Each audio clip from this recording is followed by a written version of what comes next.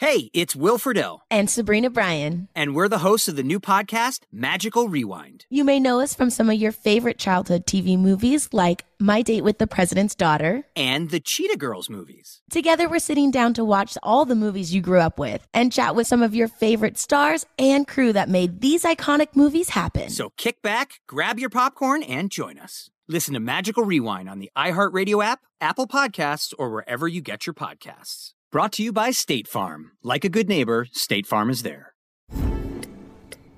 Oh, should we start this show? Yeah, I'm down. Just buying a car on Carvana first. Oh, for real? Yeah, it's super convenient. I already got pre-qualified in 2 minutes. All I had to do is answer a few questions. Ooh, that's helpful. And now just customizing my down and monthly payments. Ooh, that's a very fair deal. Yep. Boom. Just bought a car. And you get to take me to the Carvana vending machine in a couple days to pick it up. Ooh. I'm kind of busy. Visit Carvana.com to finance your next car. Financing subject to credit approval. A warm from the low. Welcome to lovely Las Vegas for Coast to Coast Hoops with myself, Greg Hoops Peterson. Now part of the VSiN Family Podcast. We've got a great podcast for you guys. In segment number 2, we're going to be joined by Kevin Sweeney. I apologize, my audio is just a little bit muffled there. It sounds like I'm on the phone. I'm not sure why. Technology always trying to give us gremlins, but with that said, you're going to get the great dulcet tones of our good friend Kevin Sweeney over there at Sports Illustrated and the CBB Central podcast. He's going to be talking about some of the teams that he has seen in person. I sound muffled with my questions, but he gives great answers and lends a little bit of insight there. We're also going to be talking a little bit about some of the big games that we're going to be seeing on Thursday, and if there's anything to these teams playing these very strange conference games here in very late November, early December, if they're any different from what we see in normal conference play, and why it might mean a little bit more to these mid-major teams rather than these power conference teams as well. So we're going to get some great insights from our good friend Kevin Sweeney in segment number 2. In the final segment, I'll give you guys picks and analysis on every game on the betting board for this college basketball Thursday as we hit some bank shots. If you've got a question, comment, segment idea, what have you for this podcast, you do have one of 2 ways to be able to further those in. First one is my Twitter timeline at unit_81. Keep in mind, letters EM, they mean does not matter, so as per usual, please send these into the timeline. Other ways, find an Apple Podcast review. If you rate this podcast 5 stars, it is very much appreciated. From there, you are able to fire in whatever you'd like to hear on this podcast by that 5-star review. Did not get in any Twitter questions today, but we've got some great basketball to recap for you guys, so let's dive into that right about now. A few games from Tuesday, but mostly we're going to be taking a look at what we all got on Wednesday, try to find some trends and try to get to know these teams a little bit better. Games from yesterday is Greg buzzing about. Here is the rowdy recap. Since the Greg Peterson experience is now from midnight to 3 Eastern, I've got a few late Tuesday games to polish off. CSUN just continues to be a thorn in the side of so many. 55-46, Boise State got the win, but no cover for Boise State. Marcus Shaver Jr. just continues to do it all. 19 points, 5 boards, 4 assists, 4 steals. Someone lent him some help, though, and for CSUN, they just did a solid job in this one. They played even up in terms of the turnovers. They made Boise State take some bad shots. They made this game bowling ball shoe ugly, so credit where credit is due there. The Elkhorn State versus Grand Canyon game was very fascinating, to say the least, as I believe that Grand Canyon got up by kind of 22-1 to begin this game, and at one point they were up 36-8, and then you saw Elkhorn State roar all the way back to cut the lead to 1 with about 7.5 minutes remaining. Elkhorn State gets a cover 80-72, but for Grand Canyon, it's been a very strange team to gauge this season. Georgia Tech, they got to push against Iowa 81-65 in that one, as for Iowa, Chris Murray, 31 points and 20 rebounds. He's looking like an early frontrunner for the Naismith Award at this point with the way that he's been looking. And for Georgia Tech, give a little bit of credit where credit is due. They still played pretty solid on the glass. They were able to give themselves 15 offensive rebounds. You had a good performance with 21 points and 4 boards out of Miles Kelly. So they were able to, at the very least, be able to scrape out a push. Virginia, they win but don't cover against Michigan 70-68. And if you had Michigan money line, this was a little bit tough because they were leading by double figures at the half. And for Michigan, you once again, as always, got a solid game out of Hunter Dickinson, 7 boards, 23 points, 5 blocks. But for Virginia, they just continue to be hot from 3. They go 4 of 8 from distance, so not a lot of threes, but they're overall for the season shooting about 45% from distance. Something else I'm going to ask Kevin Sweeney about is what he makes out of some of these teams that are just blistering hot from three-point range as Jaden Gardner, double-double, 11 rebounds, 12 points. And Michigan, they lost the turnover battle by a count 12-7. And sometimes you just get into stretches where you can't seem to get anything to go your way. It happens to the best of us, and it's been happening to me with these DK Nation picks. I had the under in UC Irvine versus San Diego State. A three-pointer made by Micah Parrish with 2.4 seconds remaining pushed this game over. Needed like 33 points, I think it was, in the final 7 minutes for it to not come home, and of course that happened. 72-69 the final. UC Irvine, a quality cover, and UC Irvine looks very good. DJ Turn It Up Davis, 28 points, 4 of 6 from three-point range. Hopefully the breaks are going to start to go our way sooner rather than later because it's all cyclical, but certainly did like what I saw out of UC Irvine. And for San Diego State, Matt Bradley has been a little bit off with his shot. He went just 1 of 5 from 3 in this game with 14 points. So we shall see if he's able to polish that up moving forward. And then we saw some early games on Wednesday that were of intrigue. I know many of you guys were invested in the Wyoming versus Santa Clara game. Santa Clara opened up a 2.5-point favorite. They closed more around 6. Lands right in the middle, 89-85 the final. That line move was because Hunter Maldonado was out of the fold, but Max Agbung Polo, hopefully I said that correctly, he was back in for Wyoming. 16 points, 6 rebounds. He looked pretty solid, and Wyoming goes a blistering 12 of 23 from three-point range. They played this at Salt Lake City Community College, and clearly these two teams, they responded well to the environment. Santa Clara just 8 turnovers in this game, and you were able to get a double-double, 15 points, 11 rebounds out of Jaden Bediako, and then the Illinois transfer, Braden Pozmeski, 19 points, 10 rebounds for the kid from the great state of Wisconsin as Santa Clara pulls it out. Lipscomb and Navy, a very early one. Lipscomb, it was sweaty, but they were able to get the cover 82-77 as they went 19 of 25 at the free throw line. Hassan Asadullah, 14 points, 10 rebounds, 18 points in this one for Darren Boyd. And for Navy, they go 11 of 21 from three-point range as Tyler Nelson for the season is shooting well above 50% from 3. He went 6 of 8 from distance, 20 points, 12 rebounds. Problem was Navy had 19 turnovers, so Lipscomb's 8.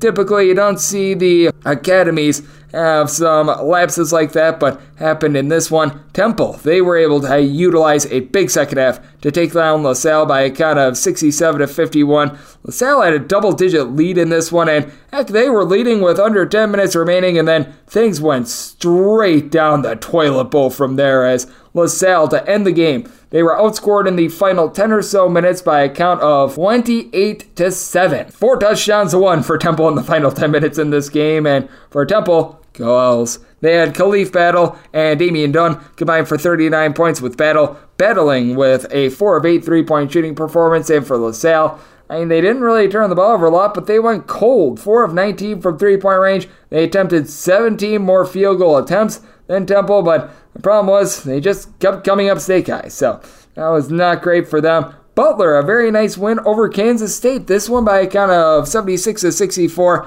for Kansas State. Not a lot to them from distance, 4 of 20 from 3. And for Butler, they went 8 of 20 from the outside. Manny Bates, a nice double-double with 3 blocks, 22 points, 10 rebounds. You didn't get a lot off the bench. For Butler, they're still a little bit thin there, but for Kansas State, just did not get their shots to go, as you did have still Keontae Johnson give the team 20 points, 12 rebounds, and Marquise Noel doled out 8 assists, but past that, you really didn't get a lot aside from Desi Sills. Off the bench, he was able to give the team 17 points.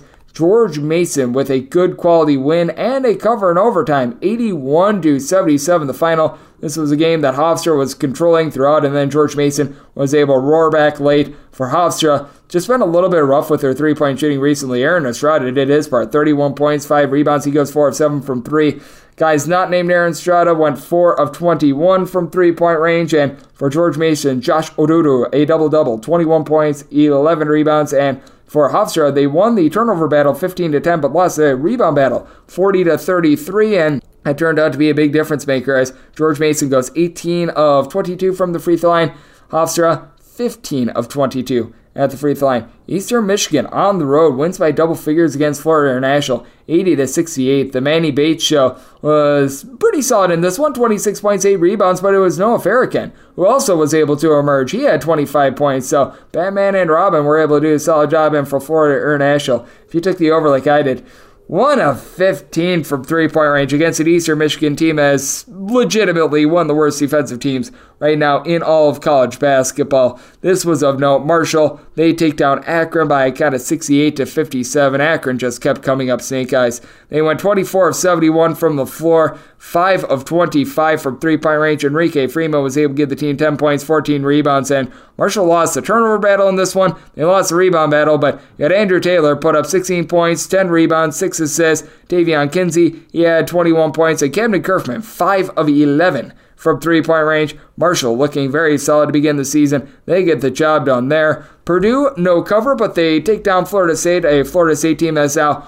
1-8. Fortunately, they were able to get their second cover of the year, 79-69 the final in this one. For Purdue, they go 22 of 31 at the free throw line, and for Florida State, they did have Darren Green be able to come out for 23 points, 4 of 7 from three-point range. Cameron Fletcher, 10 rebounds, but Zach Edey, giant of the earth, he still had himself a pretty solid game, 25 points, 8 rebounds, as Purdue, they were able to do a nice job on the glass, winning that battle 46-31, though Florida State just 8 turnovers in this game, so perhaps that's a little bit of a sign of life for this team, but man, it's still relatively rough for them. It's been really rough for the Big Ten in general in terms of the ACC Big Ten Challenge, as Miami, they got it done against Rutgers 68-61. Just a bad night in general for Cam Spencer as Paul Muke and Caleb McConnell returned, and McConnell off the bench, 16 points. He did have 5 turnovers, but 4 assists, 6 rebounds, but for Cam Spencer, 1 of 10 from the floor. In my opinion, that was the difference in the game, because for Rutgers, they do a great job on the glass. They win that battle 41-28 as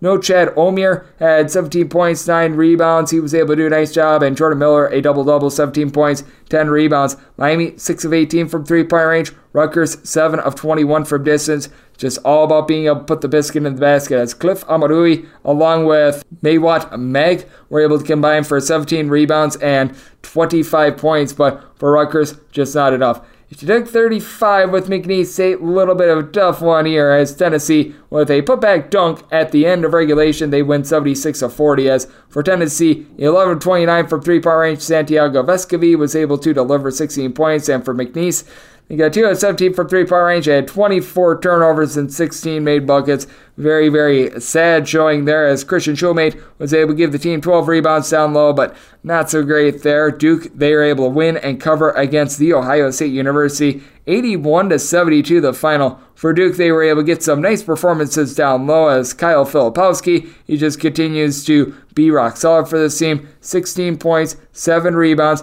You did have Ohio State do a better job on the offensive glass, as they were able to get 12 offensive rebounds. At Key, 21 points, 3 blocks, 8 rebounds, but for Ohio State, 3 of 13 from three-point range. Duke went 5 of 13, but Duke, they also got the whistle. 26 of 30 at the free throw line. They were making all the free throws that they were getting. Derek Royedad still not necessarily looking like himself, just 5 points in this game, but certainly a interesting game and a good showing from Duke. It's been a rough year thus far for Harvard, but it was a good night for the Ivy League as they take down Holy Cross by a count of 72-38. Chris Ledlum, the guy that you really want to take note of, 18 points, 6 rebounds in this game, and for Holy Cross, they had 18 turnovers and 16 made field goals, and then out in the Ivy League as well, Yale's looking really good. Their lone loss came on the road by single digits against Colorado, 86 of 40. They dumped truck Howard, and Howard not living up to expectations. They had 16 turnovers and 18 made field goals. Steve Settle was able to give the team 14 points, but for Yale, the guy that has been doing it all season long didn't even have a big game. Matt Noling, just 8 points in this one, as it was August Mahoney who was able to deliver 18 points. Just good overall depth with this Yale team. Love what I'm seeing out of them. Hartford is not going to go winless against D1 foes. They take down Fairleigh Dickinson 74-66, so yay, verily there. UMBC, 15 made threes in the first half, 21 overall for the game. They just sizzle against Coppin State, 109-82. I mean, for UMBC, they just could not miss. Jacob Onyeseth, 24 points. You had 22 points out of Colton Lawrence. They were able to just continue to put it in from 3. And Sam Sessions, he did his part for Coppin State, 22 points. Problem was UMBC just was not missing on this night. You had the bracket bust and Bucknell Bison take down St. Francis. And Bucknell, up until this point, they had been playing a little bit more slowly. They cranked it up here, 89-65 the final, as they get Alex Timmerman going for a 14 points, 14 rebounds. So you have to like what you saw there, and you have to like what you saw out of Indiana State as well. Big 2-point win over Drake on their home floor, 75-73. Roman Penn, great name, 32 points. He was able to chip in their 5 boards, and Garrett Sturtz be able to supply 13 rebounds as well. But for Indiana State, the by-committee approach, it took hold as you had Cameron Henry coupled with Robbie Avila combined for 30 points, 11 rebounds in this game. Indiana State 11-31 from 3, but 20 of 24 at the free throw line, and he did a nice job being able to overcome their 17 turnovers. Drake was able to do a solid job with that regard, but they stayed within themselves. They found a way to be able to get to the free throw line, and they were able to get the W. I'm able to do this right around 6:45 p.m. Pacific time, so we got a couple games that are in the balance. Iowa State currently trying to cover right around 24.5, up 17 with about 4 minutes remaining over North Dakota. Defense continues to be very rock solid with them. Offense, a little bit more of a work in progress, but I do like what I'm seeing out of them overall. Georgetown has been, getting lambasted by Texas Tech, although they are currently winning the second half as I do this, 62-52, as there was a point in which they were down 19 in this second half, so we shall see if they're going to be able to get that cover. And then you had Xavier outscore Southeast Louisiana in the first half of that game, 43-19, and I believe at one point it was 43-10. This is a Xavier team that they very much look for real right now. They were able to get another big performance out of Kobe Jones. He just continues to be so versatile for the team, so very much interested to see what happens there. And then North Carolina and Indiana just getting going as I am doing this as well. But if you're looking at college basketball overall for the season, it has been a pretty solid season for unders, as we've got quite a few games for Wednesday that are not included in on this. That'll be included tomorrow, but 574 unders to 536 overs. That is a 51.7% hit rate to the under. And games that end in regulation, 54% of them are going under. And favorites, they've been having a little bit of a rough COVID this year. Underdogs are 565, 539, and 20 against the spread. And home underdogs, they're covering nearly 56% of the time. 154, 122, and 5 against the spread. And if you're looking at just the last week of college basketball, 149 unders, 139 overs. It feels like the overs are starting to have a little bit of a better time of it. And favorites and underdogs, 50-50 in this time span, 141, 141, and 8. So that's what we're seeing in college basketball right now, and that's what we got in college basketball on Wednesday. Now let's talk with our good friend Kevin Sweeney, who does amazing work over there at Sports Illustrated. We're going to be talking about perhaps a little bit of shooting regression for some of these teams, the big games that we're going to be seeing on Thursday, and some of the teams that he has seen in person and impressed him. That's up next right here on Coast to Coast Hoops with myself, Craig Hoops Peterson, now a part of the VSiN Family Podcast. Hey guys, this is Matt Jones, Drew Franklin from the Fade This podcast. We got a great episode coming up, picks in all the sports, football, basketball, we do them all, but here's a preview of this week's episode. Nothing to do with anyone personally, but Creighton is the team every year that the nerds, the basketball nerds, they're like, it's Creighton, watch Creighton. They play, and I'm like, I don't want to watch Creighton because I agree with Shannon the dude today. Creighton's never going to win anything. Stop talking to me about Creighton. They're not the Big East tournament. They could, maybe they win the Big East tournament, but it'll only be luck. But they're always like, a sleeper team that cool. Like that guy who I told you had 8 title teams. One of his title teams was Creighton is not winning the national championship. I don't have them doing that. That's why do we all have to act like Creighton is a good team? Creighton's like the band they all say you should know if you really knew bands. And then they're never at any of the yeah, exactly. And it comes time for the Grammys, and they lose out to, Lil Durk. And you're like, see, I knew Lil Durk was better. Why are you telling me? See the whole time. And this episode was brought to you in partnership with DraftKings. To hear more, listen and subscribe to Fade This on iHeartRadio or wherever you listen to podcasts. Witness the dawning of a new era in automotive luxury with a reveal unlike any other as Infiniti presents a new chapter in luxury, the premiere of the all-new 2025 Infiniti QX80.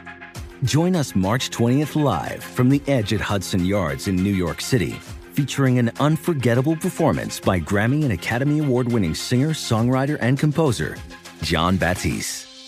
The all-new Infiniti QX80 is unlike any luxury SUV you've ever seen. Smart enough to anticipate your needs, even before you do. Every line, curve, and detail was thoughtfully crafted, so everything for every passenger feels just right. Don't miss it. Mark your calendars and be the first to see it March 20th at 7 p.m. Eastern, only on iHeartRadio's YouTube channel. Save the date at new-QX80.com. 2025 QX80 coming this summer. Witness the dawning of a new era in automotive luxury with a reveal unlike any other as Infiniti presents a new chapter in luxury, the premiere of the all-new 2025 Infiniti QX80. Join us March 20th live from the Edge at Hudson Yards in New York City, featuring an unforgettable performance by Grammy and Academy Award-winning singer, songwriter, and composer, Jon Batiste.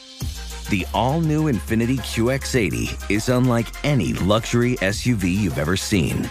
Smart enough to anticipate your needs, even before you do. Every line, curve, and detail was thoughtfully crafted, so everything for every passenger feels just right.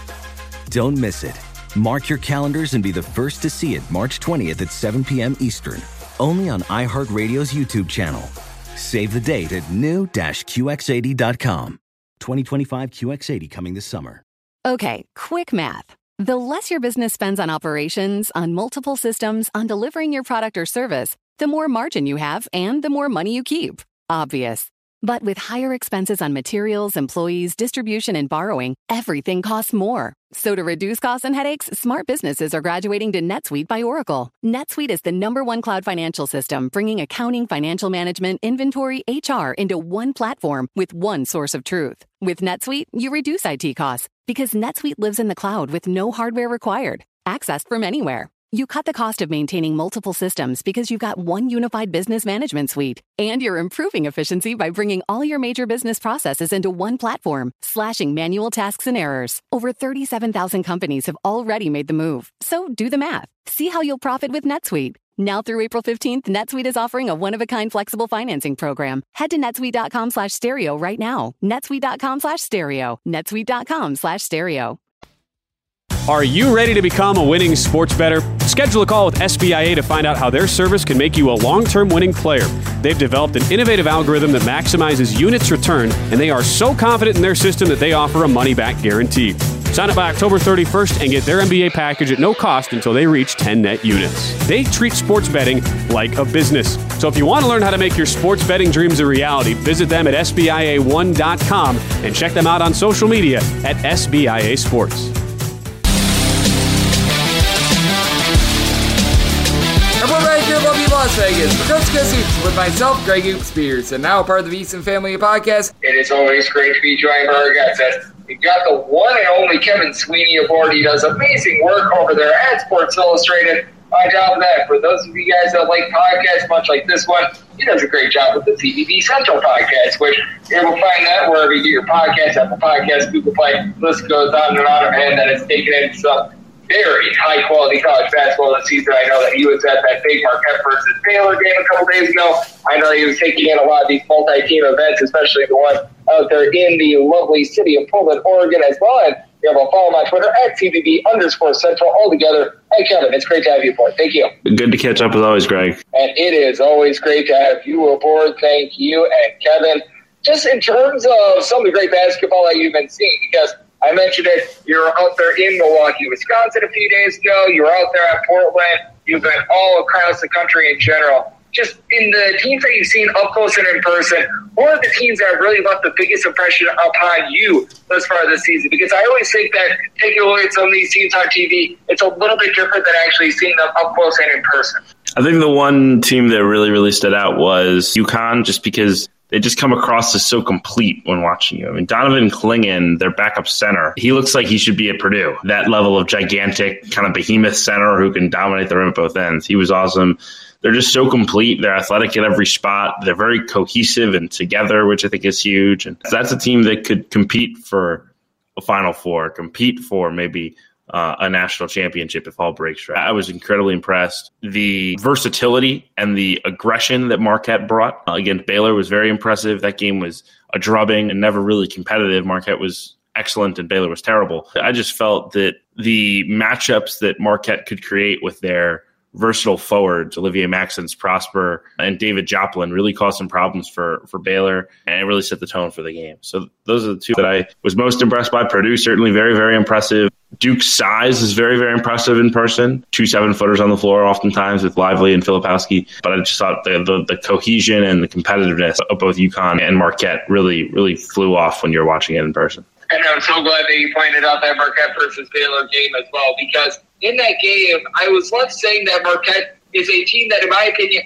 has a very high ceiling and a bit of a low floor, because we may recall that game against Mississippi State right around a week and a half or so ago. They couldn't even get to 60 points in that game. The defense honestly looked halfway decent against the Mississippi State squad that's having a tough time being able to throw it in from beyond the arc. But with Marquette, I feel like there's a little bit of volatility with this team, and that if they're able to play the way that they did against Baylor, this is a team that can knock off Gardner or Edgeball, but they do leave themselves a little bit prone to upsets. I think that you just find that a lot with a team like a Marquette that is relying upon a lot of guys that are sort of sophomores trying to take that year number 1 to year number 2 jump. Yeah, I think that's part of it. I think the biggest thing that I would kind of point to with them is so much of their offense is created by their defense, whether it's the energy that they create or it's the deflections, the turnovers that were so prevalent. It's such a problem against Baylor. And I think you see when Marquette's facing a team that's able to take care of the basketball a little better, that's able to control the game, it's going to be hard for them to score in the half court, because Tyler Kolek's a really good passer, but he's not a great scorer. Cam Jones can really make shots, but if he's your best option offensively, I think you have some problems. They were able to do some things going smaller, like with Omax and with Joplin, that I think they'll be able to translate over into half-court games moving forward. But I just don't think they're built necessarily to have a ton of success offensively in the half-court. They're going to be selling out for steals, selling out for deflections, and then trying to run off of those. And the Baylor game was the perfect example of a time when it worked swimmingly, but Mississippi State did a better job taking care of the basketball. They forced it into a rock fight. And when they were able to do that, they were able to get stops in the half-court. I think you saw some of the limitations maybe that Marquette has offensively. I do think that it's going to be fascinating to take a look at them moving forward, as Kevin Sweeney does absolutely amazing work over at Sports Illustrated. He's joining me on the podcast. And I'm glad that you brought up UConn a little bit earlier, because they are going to be in action on Thursday. They're going to be taking on Oklahoma State. Line is pretty much 9-0. If you need UConn to win by double digits to be able to get the cover, is essentially what they're saying.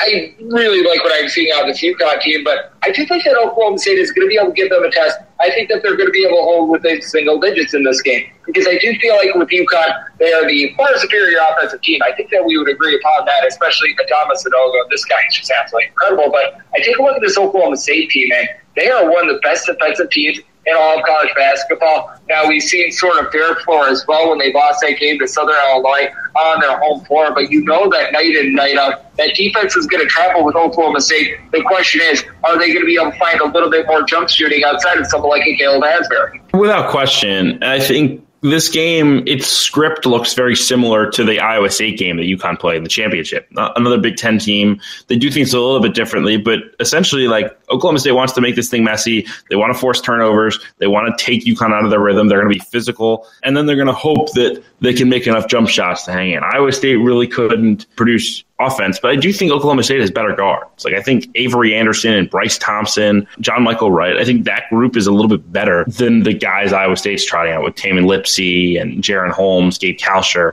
And I also think that there's some positive regression coming from a shooting standpoint with guys like Bryce Thompson and Avery Anderson. Those guys aren't as bad as shooters as they've shown so far this season. So I wouldn't want to bet against this UConn team right now just because of how well that they're playing. But I look at that spot and I say, okay, UConn feeling themselves on top of the world after a great weekend. Oklahoma State maybe a little bit more rested. They're going to defend. This could easily be a grinded out game and very competitive late. I'm so glad that you brought up the 3-point shooting regression/progression of Oklahoma State as well, because I think that that's a big thing to take a look at this time of year, because we're going to be doing this as this game has went final, but North Carolina versus Indiana. I like North Carolina in that game just because are they as good of a 3-point shooting team as they showed in the NCAA tournament? no, they were getting absolutely everything to go, but I'm convinced that they're not a 30.8% three-point shooting team as well. A team like Arizona is going to be going up against Utah on Thursday. They're a really good shooting team. They aren't going to continue to shoot, though, north of 60% from the field and 46% from three. How much do you take a look at that as well? Because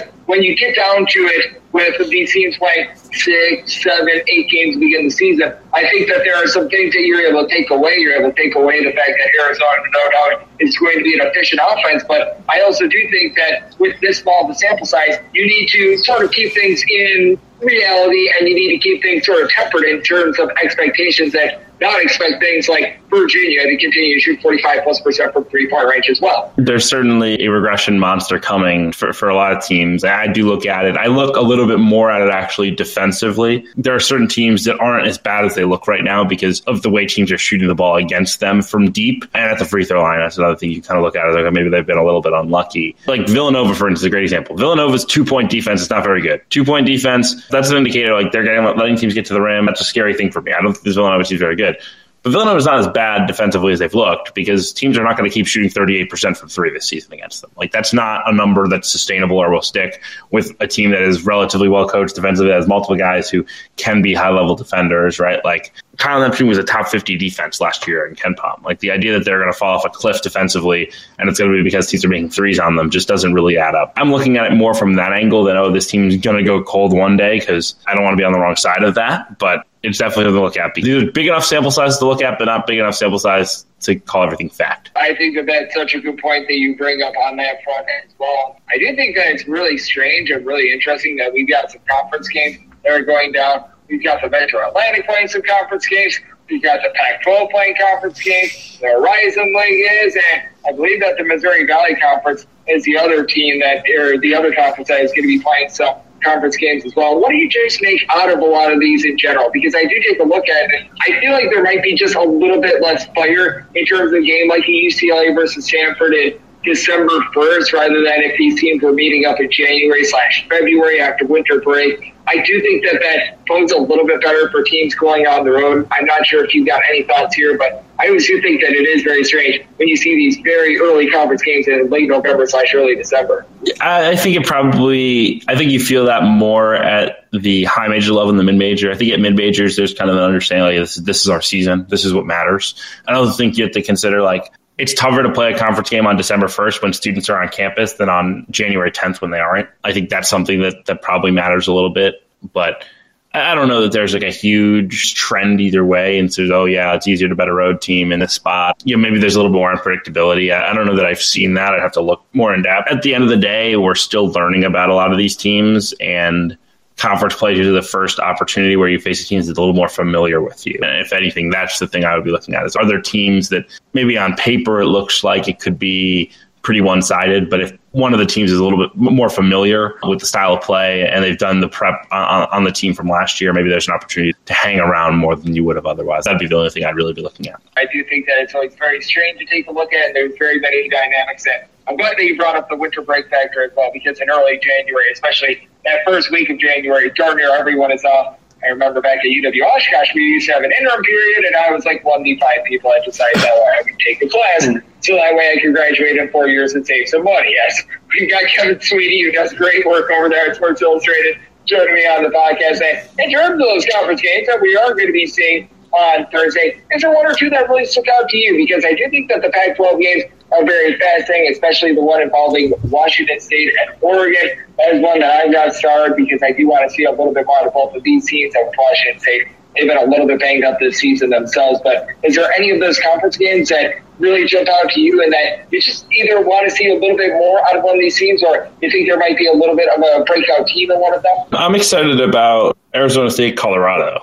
Two teams that have been very volatile, right? I mean, maybe no one more volatile than Colorado. And obviously Arizona State had a great win against Michigan, but the horrible loss to Texas Southern. I'm just curious where these teams stand. It's added controversy over Marcus Bagley's status at Arizona State that is not the thing you want when you're finally kind of trending in the right direction. Arizona State's been a monster defensively. I'm not sure that's something that will stick. So that's a result that I don't know how much we'll learn from, because I still don't know if either team's any good, but it's an important game because there's room for upward mobility in the Pac-12. There's an opportunity for a team like an Arizona State or a Colorado to get up into the top 3 to 5 in this conference. And getting a win early, that could really help set the tone for conference play. And then I've got to ask you about the big one of Thursday as well, Creighton versus Texas. This, in my opinion, is going to be a tremendous one as Texas.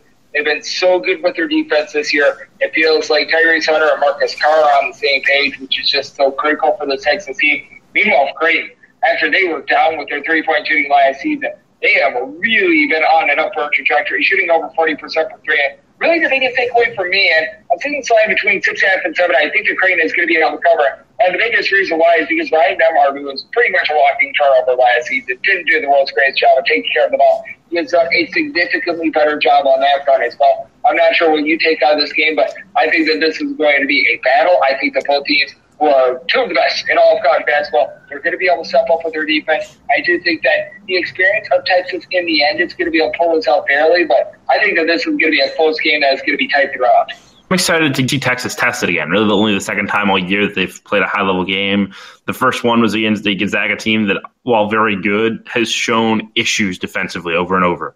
And so while Texas looked really good on offense, they moved it well from side to side. They shot it much better from 3 in that game. The shooting outside of that ball game for Texas has not been very good from beyond the arc. I'm very curious to see how the offense flows against a team that has a great rim protector in Ryan Kalkbrenner, that is long and athletic at pretty much every spot other than Nembhard at the point, who is a fine defender. He's just not very big. He can match up with a guy like Hunter or even Marcus Carr. So I'm really excited. I think it could go either way. I think for Texas to win this game, it's going to have to be a kind of vintage Beard defensive effort just because of the way that they play. I think it's going to be really hard to go into that environment if you're Creighton and win. I just think Chris Beard's done such a good job of creating that energy around the program that wasn't there under previous coaches. I totally agree with you. I think that Chris Beard has really been able to get things online here in season number 2. Was a little bit about sledding last season, but that's going to happen when you got a bunch of players entering by the transfer portal. And something that I always get excited for is you joining this podcast, Kevin, because you do absolutely amazing work over there at Sports Illustrated. I alluded to it a little bit earlier. You've done an incredible job taking a look at just so many of these games in person, being able to take it all in. You're a wealth of knowledge, wealth of good people, and they're able to follow you on social media and just what's all on tap for you. Yeah, finally a little bit of a break after a game-heavy stretch for me, but I will be back out there soon enough covering games. And in the meantime, follow me on Twitter at CBB_Central. I try to give takes whenever I'm watching ball and kind of keep track of my journeys across the U.S. watching hoops. So nothing better. Appreciate you having me, Greg. I always appreciate you, my friend. And if you ever come out to lovely Las Vegas, I've got a beer advent calendar that is starting up today. I will save you one of those. So you are always covered whenever you come out to lovely Las Vegas, and Kevin always has us covered on this podcast, taking a look at the great game of college basketball. Big thanks to him and all the great work that he does at Sports Illustrated. He joined me right here on Coast to Coast Hoops, now part of the VSiN Family Podcast. And coming up next, it is that time of the podcast to give you picks and analysis on every game on the betting board for this College Basketball Thursday as we hit the nation. Witness the dawning of a new era in automotive luxury with a reveal unlike any other as Infiniti presents a new chapter in luxury, the premiere of the all-new 2025 Infiniti QX80. Join us March 20th live from the Edge at Hudson Yards in New York City, featuring an unforgettable performance by Grammy and Academy Award-winning singer, songwriter, and composer Jon Batiste. The all-new Infiniti QX80 is unlike any luxury SUV you've ever seen. Smart enough to anticipate your needs, even before you do. Every line, curve, and detail was thoughtfully crafted, so everything for every passenger feels just right. Don't miss it. Mark your calendars and be the first to see it March 20th at 7 p.m. Eastern, only on iHeartRadio's YouTube channel.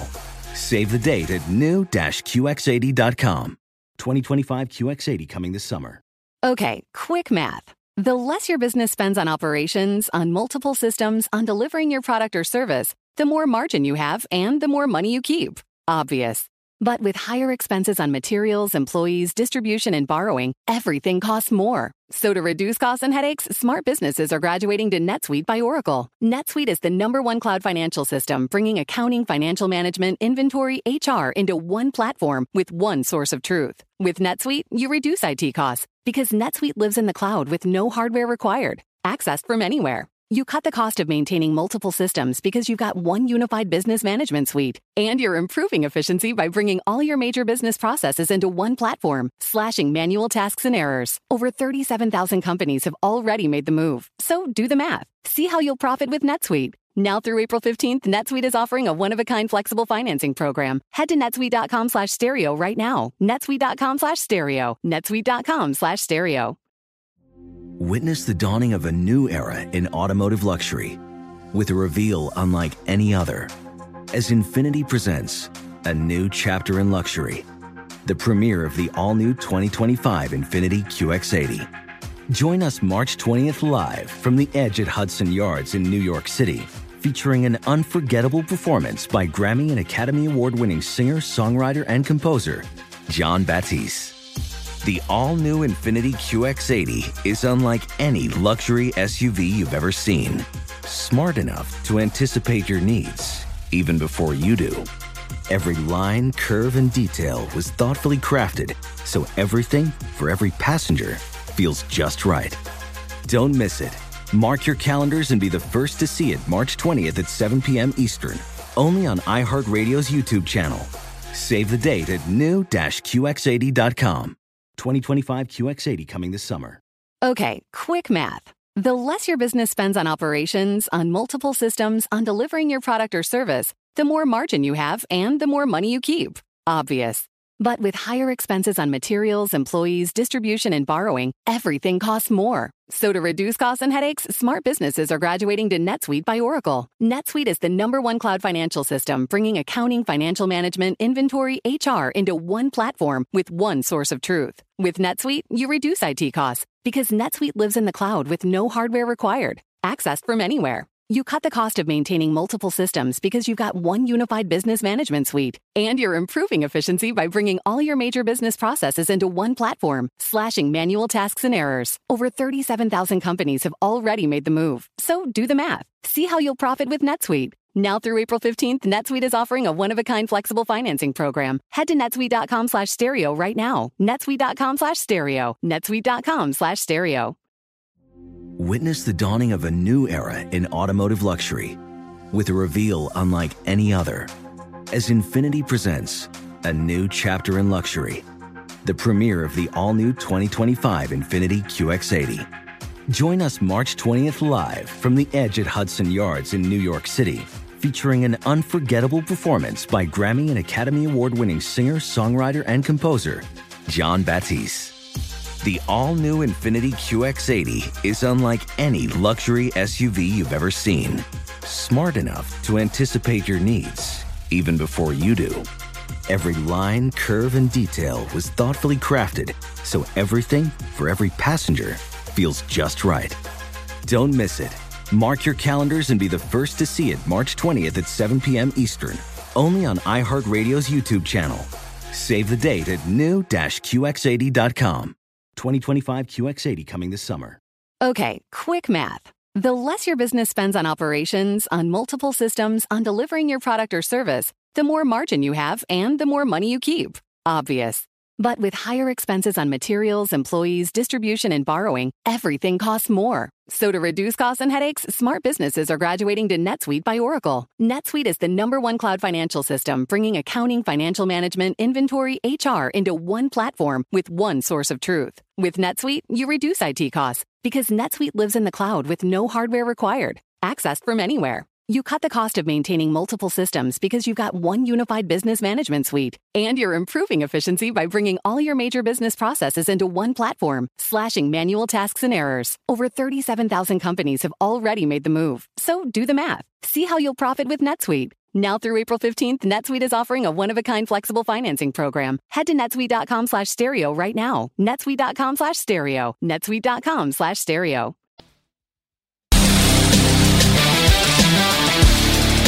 And we're back here in lovely Las Vegas for Coast to Coast Hoops with myself, Greg Hoops Spears, and now part of the VSiN Family Podcast. It's always a pleasure to get our good friend Kevin Sweeney aboard. He does amazing work over at Sports Illustrated, taking a look at the great game that we love and does a nice job taking a look at just every team in college basketball. He had his rankings 1 through 363 to begin the season. It is always a pleasure to get him aboard. Big thanks to him. Now it is that time of the podcast to give you picks and analysis on every game on the betting board for this college basketball Thursday as we hit some bank shots. Most financial establishments close at a certain time, but not here. It is time for a side and total on every game on today's betting board bank shots.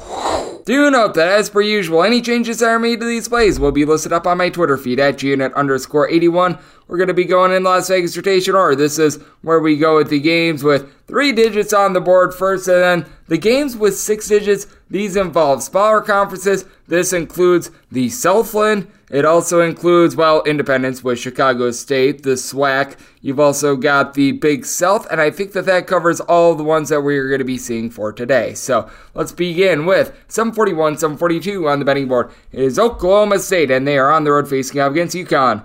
UConn, can they do it? They are 9.5-point favorites, and your total on this game is 138.5. I think we've went a little bit too far with this. I set my number at 8.5, and in terms of total, I also set mine at a 138.5. This did open at some places more around a 137 to a 137.5, and at that number, I'd be taking a look at the over. At 138.5, just a wait-and-see mode. If it goes up to like 139, 140, I'd be looking at the under. More around 137.5, 138, I'd be taking a look at this total over, so all depends upon what we get there. But when it comes to Oklahoma State, I think the big key for them is just continuing to lock down on defense, as I do think that they've got the best defender in this game. Moussa Cisse, 10 points, 10.5 boards, 3.5 blocks per contest. Man is a menace down low. Oklahoma State's big bugaboo, they shoot 29.5% from three-point range. Bryce Thompson, Avery Anderson, the third, they're combining for about 23.5 points, 8 boards, 5.5 assists. I mean, they do an okay job, but they combine to shoot about 23% from three-point range. They've been without Woody Newton throughout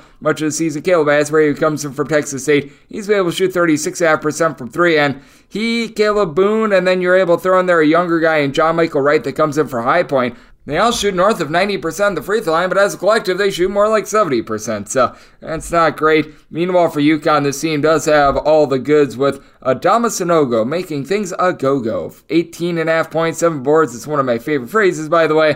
He's shooting 50% from three for a UConn bunch at they're shooting 37% from distance. Love what they did in the offseason, bringing in Joey Calcaterra, Tristan Newton. These two guys are combining for about 21.5 points per contest. Newton is able to give you about 4.5 assists per game. Naheem Ali has been able to be a little bit of a background scorer, and then Hassan Diarra. It's not like he scores a lot. He only gives you 4 points per game, but 3.5 assists. He's able to chip in there a few rebounds. Andre 3000 Jackson missed a little bit of time. He's working his way back. 5.5 rebounds. Last year was a solid 3-point shooter, but Oklahoma State, one of the most tough-nosed defenses in all of college basketball. Both of these teams very good on defense, but both of these teams do play at a top 100 tempo as well. So I did set my total at 138.5. If we get back down to like 137.5, 138, we'll be looking at the over end. With UConn made them an 8.5-point favorite, so we'll take 9.5 with Oklahoma State. 743, 744 on the board. Youngstown State is on the road facing off against Northern Kentucky. The Norse are between a 1 and 1.5 point home underdog. So I was saying we're between 140.5 and 142. I did set my total at 143. Northern Kentucky,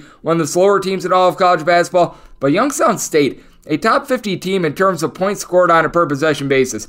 Defense has been, shall we say, lackadaisical, but this is a big-time revenge spot for Adrian Nelson, who spent the last few seasons at Northern Kentucky. He never shot threes at Northern Kentucky. He's making 46% of his triples this season, 14.4 points, a steal, and 10 rebounds per game. He has been tremendous, but behind him, you've got Malik Green, Dwayne Coyle combining for 28 points. Green is able to give you 6.5 boards. Coyle shoots 50% from three. Brandon Rush is making 39% of his triples. He chips in there 11 points. You're able to get some facilitation out of Bryce McBride. 7 points, 2.5 assists, steal per game. I mean, this is a really well-rounded Youngstown State team. And then for the Norse, just all about what you're going to be able to get out of Marquise Warwick, who's coming off of a 45-point just blazer of a performance against Tennessee Tech. He's averaging 21.5 points per game, shooting 38% from three-point range. Down low, Chris Brandon, 12.5 rebounds per game. That's in the top 5 in all of college basketball. You got a North team, though, that they shoot 63% at the free throw line. Despite playing slowly, they turn the ball over 13 times per game. Now, they're able to create offense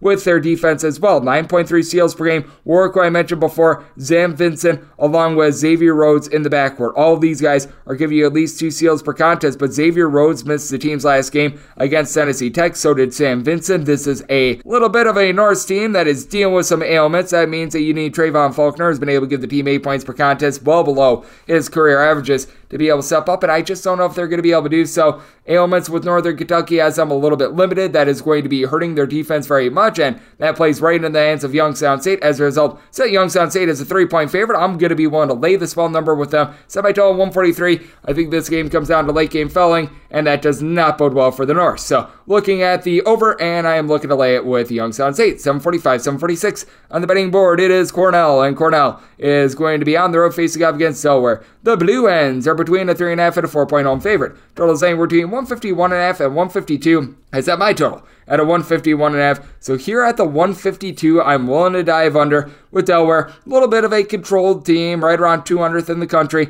in terms of possessions per game. They have been able to do a solid job on offense, 70-plus points in 4 out of their last 5 games, but it's not like they're really looking to push tempo as Jameer Nelson Jr. has become Mr. Do-It-All for the team. 19 points, 4.5 boards, 3 assists, shooting in the mid-30s from 3-point range, at least 17 points in 4 out of the team's last 5 games, and it's cut down on the turnovers. A combined 4 turnovers in the last 3 games for Cornell. This team has done a good job of pickpocketing, 10 steals per game. You got a pair of guys in Greg Dolan and Chris Mannon who are combining for a little bit over 4 steals per contest. And Dolan, we're going to see regression here, but he's shooting 56% from 3, 13 points, 5.5 boards per game, but that's where Cornell could be at. They are not necessarily too strong down low, as Dolan is 5.5 rebounds per game. That leads the way, and Christian Ray, he has been a ray of sunshine for this bunch for Delaware, as he's been able to give the team right around 11.5 rebounds per game. Been able to have a good performance out of Jair Davis to begin the season as well. He's been able to contribute 16 points, 4 boards, 2.5 assists per game. Not necessarily shooting from 3 too great, but that said, he's able to do a nice job down low. LJ Owens, who comes in from UMBC, he's been able to give this team 10 points per game as well. I really looked at Ibi Asamoah, who last season shot 39% from 3 with 7 points per contest, to be able to up his game a little bit. And for Cornell, just a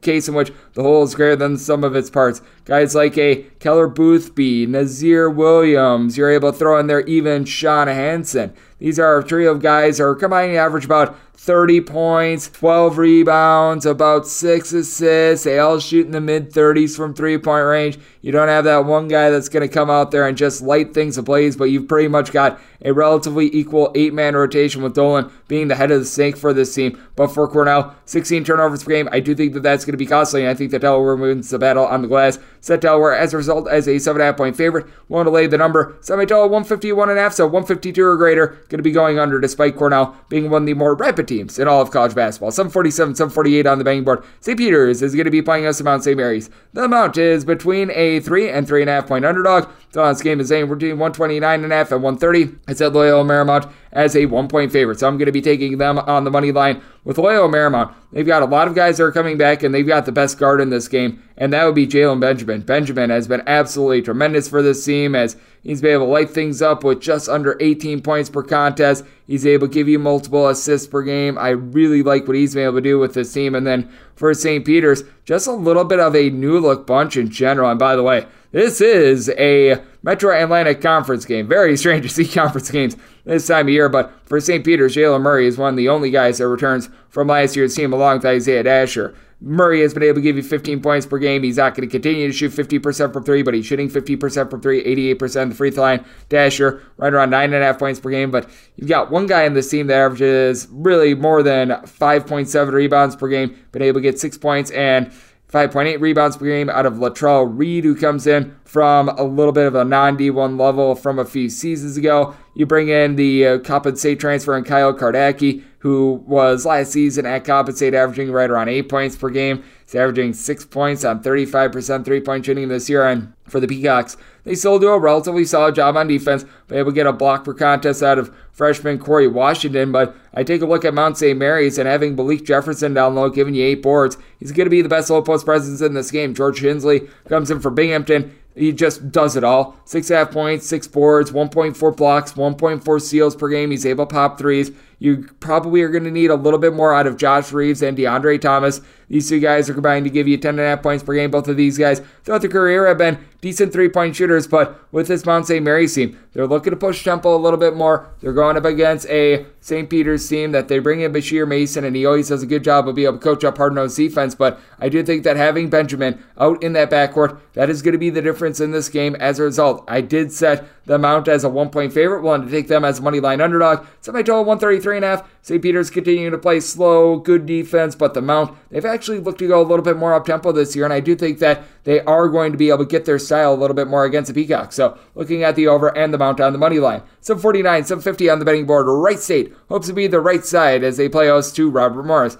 Good old Bobby Morris is between an 11 and 11.5 point underdog. Total saying between 142.5 and 143.5. I set this line at 12. I'm going to be willing to lay it with this Wright State team because with Wright State, for one, once again, another one of these strange conference games that we've seen pop up, but with Robert Morris, they're currently without the guy that is just leading this team in darn near every category, and that'd be Enoch Cheeks. Cheeks, 17 points, 4 boards, 3 assists, shooting 52% from 3, but missed the team's last few games, and that is bad, considering he also gives the team 2 blocks and 2 steals per contest. He literally does it all. And then you've got Josh Corbin along with Khalil Spear. These two guys have been able to combine for 26 points. Spear, really the main guy down low for this team. He's been able to give the team 8.5 rebounds per game. You do have Stephon Walker also contributing 6.5 rebounds per game. Nobody else on the roster contributes at least 3 rebounds per game. So that is a bit of an issue. Corbin has been able to shoot 46% from 3 for a Robert Morris team that shoots 36.5% from 3 and 62% at the free throw line. One of these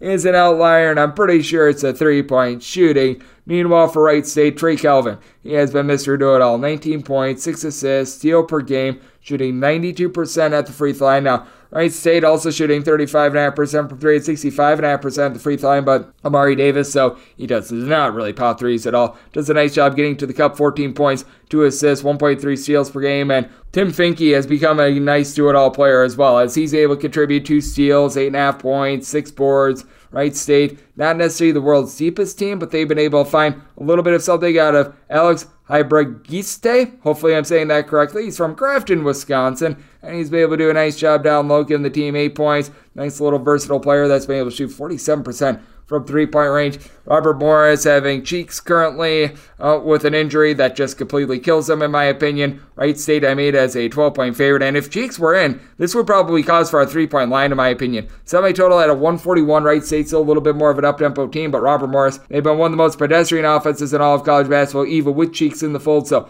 looking at the under, I'm looking to lay it with Wright State. We go 751, 752, and this is going to be my DK Nation pick, as it is Creighton on the road facing off against Texas. Texas is back to being anywhere between a 6.5 to a 7.5 point favorite. Total anywhere between 139 and 140. DK Nation write-up, that is going to be on the total, and we are going to be going under in this circumstance. You've got a Texas team that is playing at one of the slowest paces in all of college basketball. They are not quite at the level that we've seen from Virginia in the past, but you know what? They're not far from it, and Creighton is a little bit elevated in terms of their tempo because they play a game against Arizona. Arizona, the number 1 team in the country in terms of total possessions per game, and yet they still rank 178th as well. You can tell that they're playing significantly more slowly. They seem to be allowing teams to sort of dictate their tempo. Texas last season was, I believe, in the bottom 20 in terms of possessions per game. They've been a tad bit faster this season. A lot of that is just due to the fact that they've been in blowout games, so I do think that this is going to be a game that's slowed down, but both of these teams,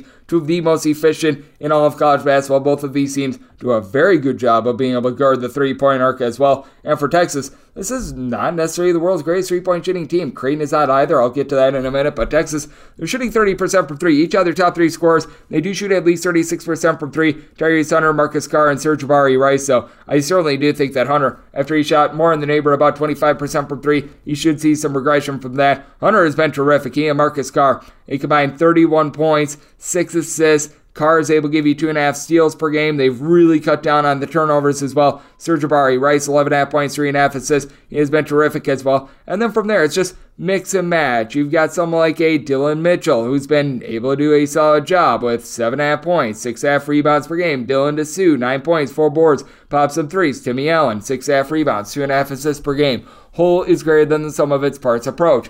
And then with Creighton, this team has done a nice job guarding the arc, but they themselves, they're shooting 38% from three. Last year they shot more around 32% from three, as you've got 4 out of your top 5 scorers shooting a sizzling 42% from three or better. This is not going to last, especially not 7-footer Ryan Kalkbrenner. And I like Ryan Kalkbrenner. 16 points, 6.5 boards, 1.6 blocks per contest as a 7-footer. That 3-point shooting percentage is going to be going a little bit downward. You have to love the way that Ryan Nembhard has stepped up for this team as well. Last season he was walking turnover, 12.5 points, 5.5 assists, 1.3 turnovers per game as well. And Creighton, they're only turning the ball over right around 10 times per contest, but I do think that the stifling defense that we're going to see of Texas going to take a little bit out of them. Bringing in Baylor Shireman has been terrific. 12 points, 9 boards, 2.5 assists. He's shooting 44% from three after starting at South Dakota State last season. Trey Alexander is able to give you 5 boards, 2 assists, 12.5 points per game. So I do think that Creighton has all the goods to be able to hang in this game. I could only make them a 6-point underdog, so I am going to be looking at the points. But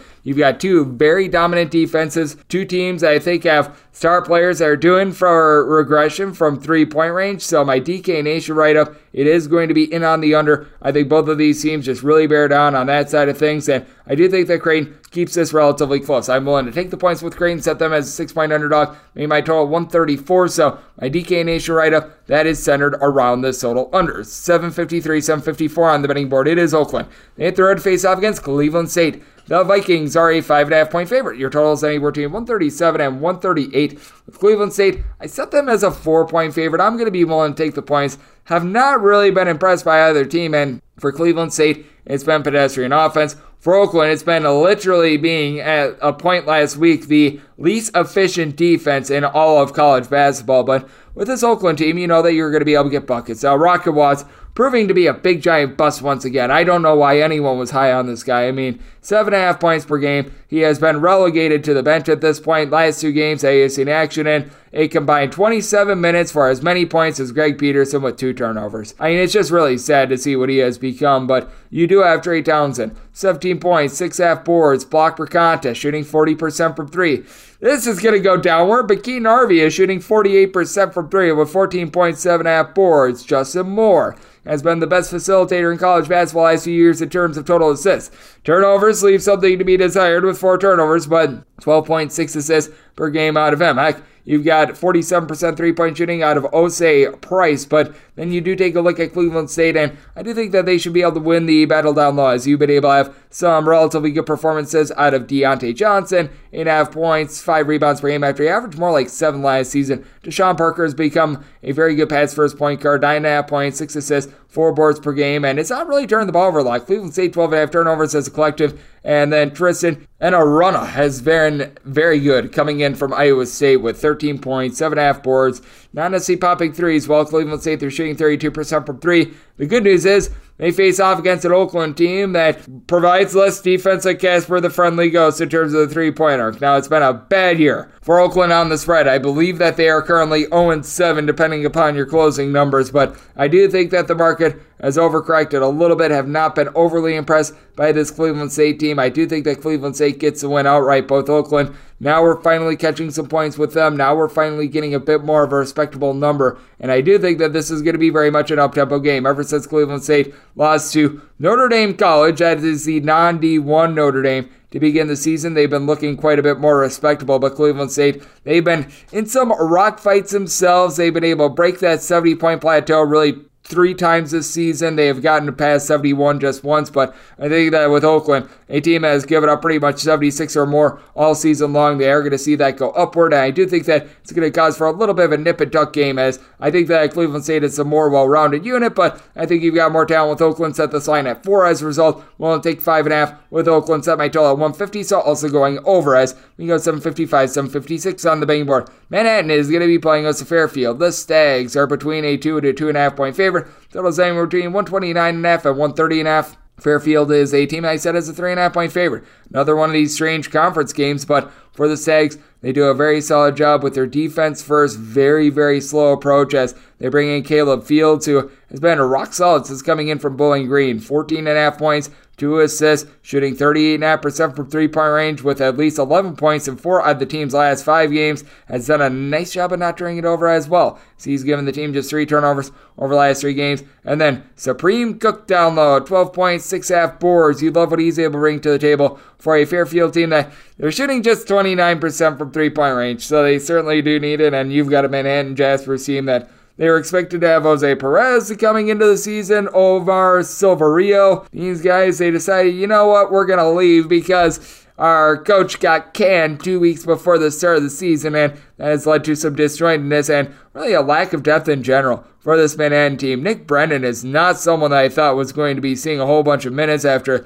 he was averaging right around 15 minutes per contest last season. He's been elevated to being a starter. He's averaging like 8.5 points on 33% three-point shooting this season. You've got Josh Roberts, who's been terrific down low. 16 points, 9.5 boards, steal per game, 2.5 blocks. So you love what he's able to bring to the table. Samir Stewart is just getting back into the fold for this team, but Ant Nelson, the guy is a walking turnover. He and Elijah Buchanan, 6 turnovers per game. Buchanan, though, shooting 44% from 3, 11.5 points. Nelson is able to give you 4.5 assists and 12.5 points per game, but this Manhattan team, they're having a tough time playing a lot of defense, and that is the specialty of Fairfield. So it's a good old situation of something's got to give. I do think that Fairfield is going to be able to win that battle down low. The disjointedness of Manhattan and them just creating stupid mistakes. 15.5 turnovers per game, shooting 62% the free throw line. That is going to cost them against a well-coached Jay Wright team. I did set, as a result, Fairfield as a 3.5 point favorite. I'm going to be willing to lay it. And with this total, I do think that there's going to be some late game fouling. I do think that Manhattan going to be playing a little bit more up-tempo. Set by total 133, so going over to go along with Fairfield. 757, 758 on the betting board.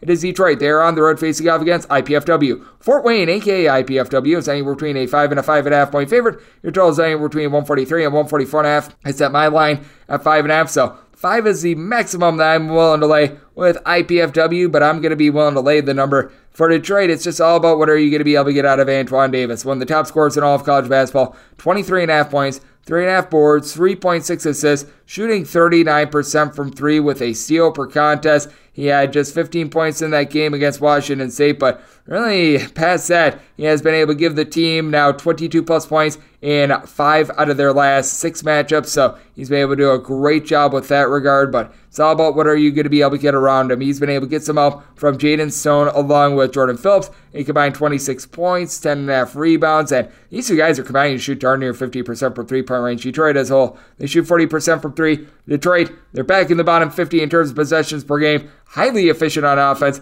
highly inefficient on defense, and then you've got a Purdue-Fort Wayne team that their big bugaboo is turnovers, 15 turnovers per game. The reason why they turn it over so much is because they're looking for efficient three-point shots, as you've got Bobby Plantis, Deontay Billups, and Quentin Morton Robinson, all shooting at least 42.5% from three-point range.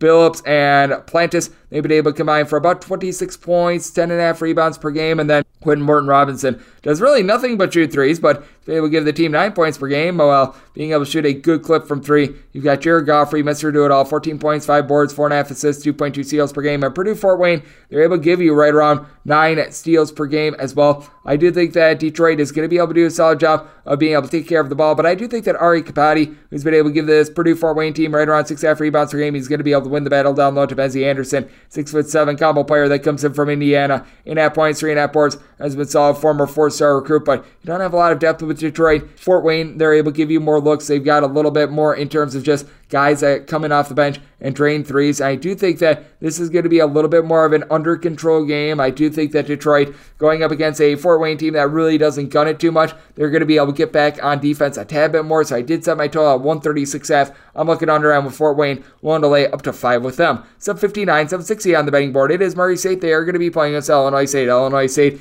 is between a 12 and 13 point underdog with your total between 134 and 135. I made Murray State just a 9-point favorite. I feel like Murray State's numbers have gotten a little bit out of whack after what we saw from them in South Carolina a few weeks ago. And when it comes to Illinois State, no question about it. The backcourt, it leaves a lot to be desired, but also with this Illinois State team, they do a very solid job down low, as they've got Kendall Lewis, who's become Mr. Do-It-All, 12.5 points, 8.5 boards, 6'8" gentleman that last year shot 37.5% from 3. This year, that's down to more like 22% from 3, but a block and a half and a steal and a half per game as well. Darius Burford, who comes in from Elon, has been able to give you 2.5 assists per game. And Illinois State has some legitimate talent. You bring in someone like a Luke Kazabuke, who is playing at Kansas State, 6.5 points per game. He's able to drill 40% of his threes. Seneca Knight, who was the top scorer at San Jose State a few seasons ago, 38.5% three-point shooter, 8.5 points, 6 rebounds per game. Malachi Poindexter began his career at Virginia, 7 points per game. Colton Sandage,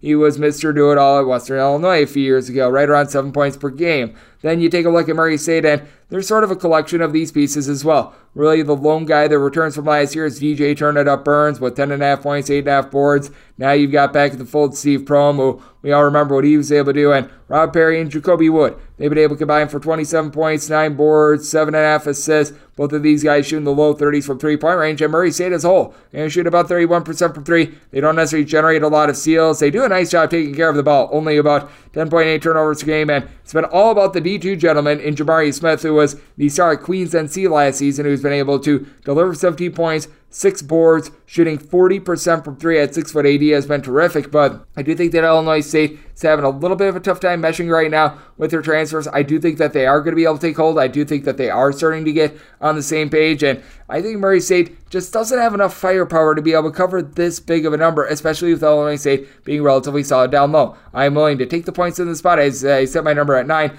Illinois State playing quite a bit slower than last season. Murray State a little bit more up-tempo, but I do think that you've got a possibility of some late-game fouls set by total at 137, so looking over to go along with points. 761, 762 on the betting board. It is Valparaiso on the road facing off against Belmont. Belmont anywhere between 11 and 11.5 point favorites. Your totals between 140.5 and 141.5. I don't think we've taken into account the fact that this is a Belmont team that, well, let's call it what it is. They are not the same team that we have seen in past years with this Belmont bunch. They lose pretty much 4 out of their top 5 scorers from last season. Now, the good news for this Belmont bunch is they do bring back really one of their main scorers from last season, and that would be Ben Shepherd. And Ben Shepherd has been absolutely tremendous with this team, as he's been able to deliver right in the neighborhood about 20 points per contest. He's also been able to give you right around 5 rebounds per game, and that's a little bit of an issue because other than Evan Bronze, who's been able to give you about 5 rebounds per game, you don't have a whole heck of a lot else. Valparaiso, they're also a top-heavy team. You've got Ben Krikke, who's been Mr. Do-It-All for this team. 19.5 points, 7 boards.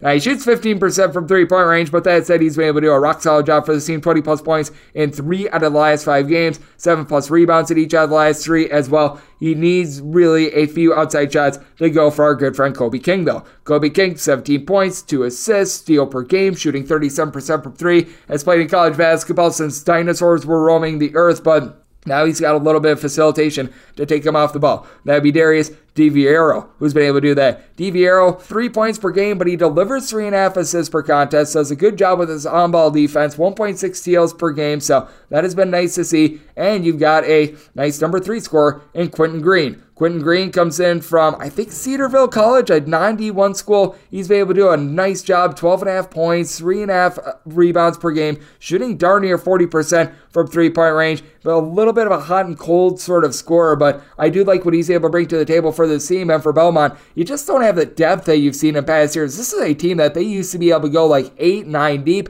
You've got Dan Freiberg, who comes in from Princeton, 13.5 points per contest, burying 47% of his threes. Should see a little regression there. In Belmont, not a good free throw shooting team. They shoot 67.5% at the free throw line. I like what I've seen out of 6'7" freshman Cade Tyson, 14 points, 4 boards, so he's been able to do a rock solid job there. But with that said, with Belmont, I think that this is a team that has gotten a little bit overvalued. Set them as an 8.5 point favorite, willing to take double figures with Valparaiso. Set my total 142.5. Valparaiso, a very much low tempo team, but a team that they're quite inefficient on defense. At Belmont, they're always one of the most efficient offenses in all of college basketball, so looking over and taking the points with Valparaiso. 763, 764 on the betting board. You got UW Green Bay, and they're going to be playing UW Milwaukee. UW Milwaukee is anywhere between a 5.5 and a 6-point road favorite. Didn't think I'd be saying that too much this season. Total on this game is anywhere between 135.5 and 137. This is warranted.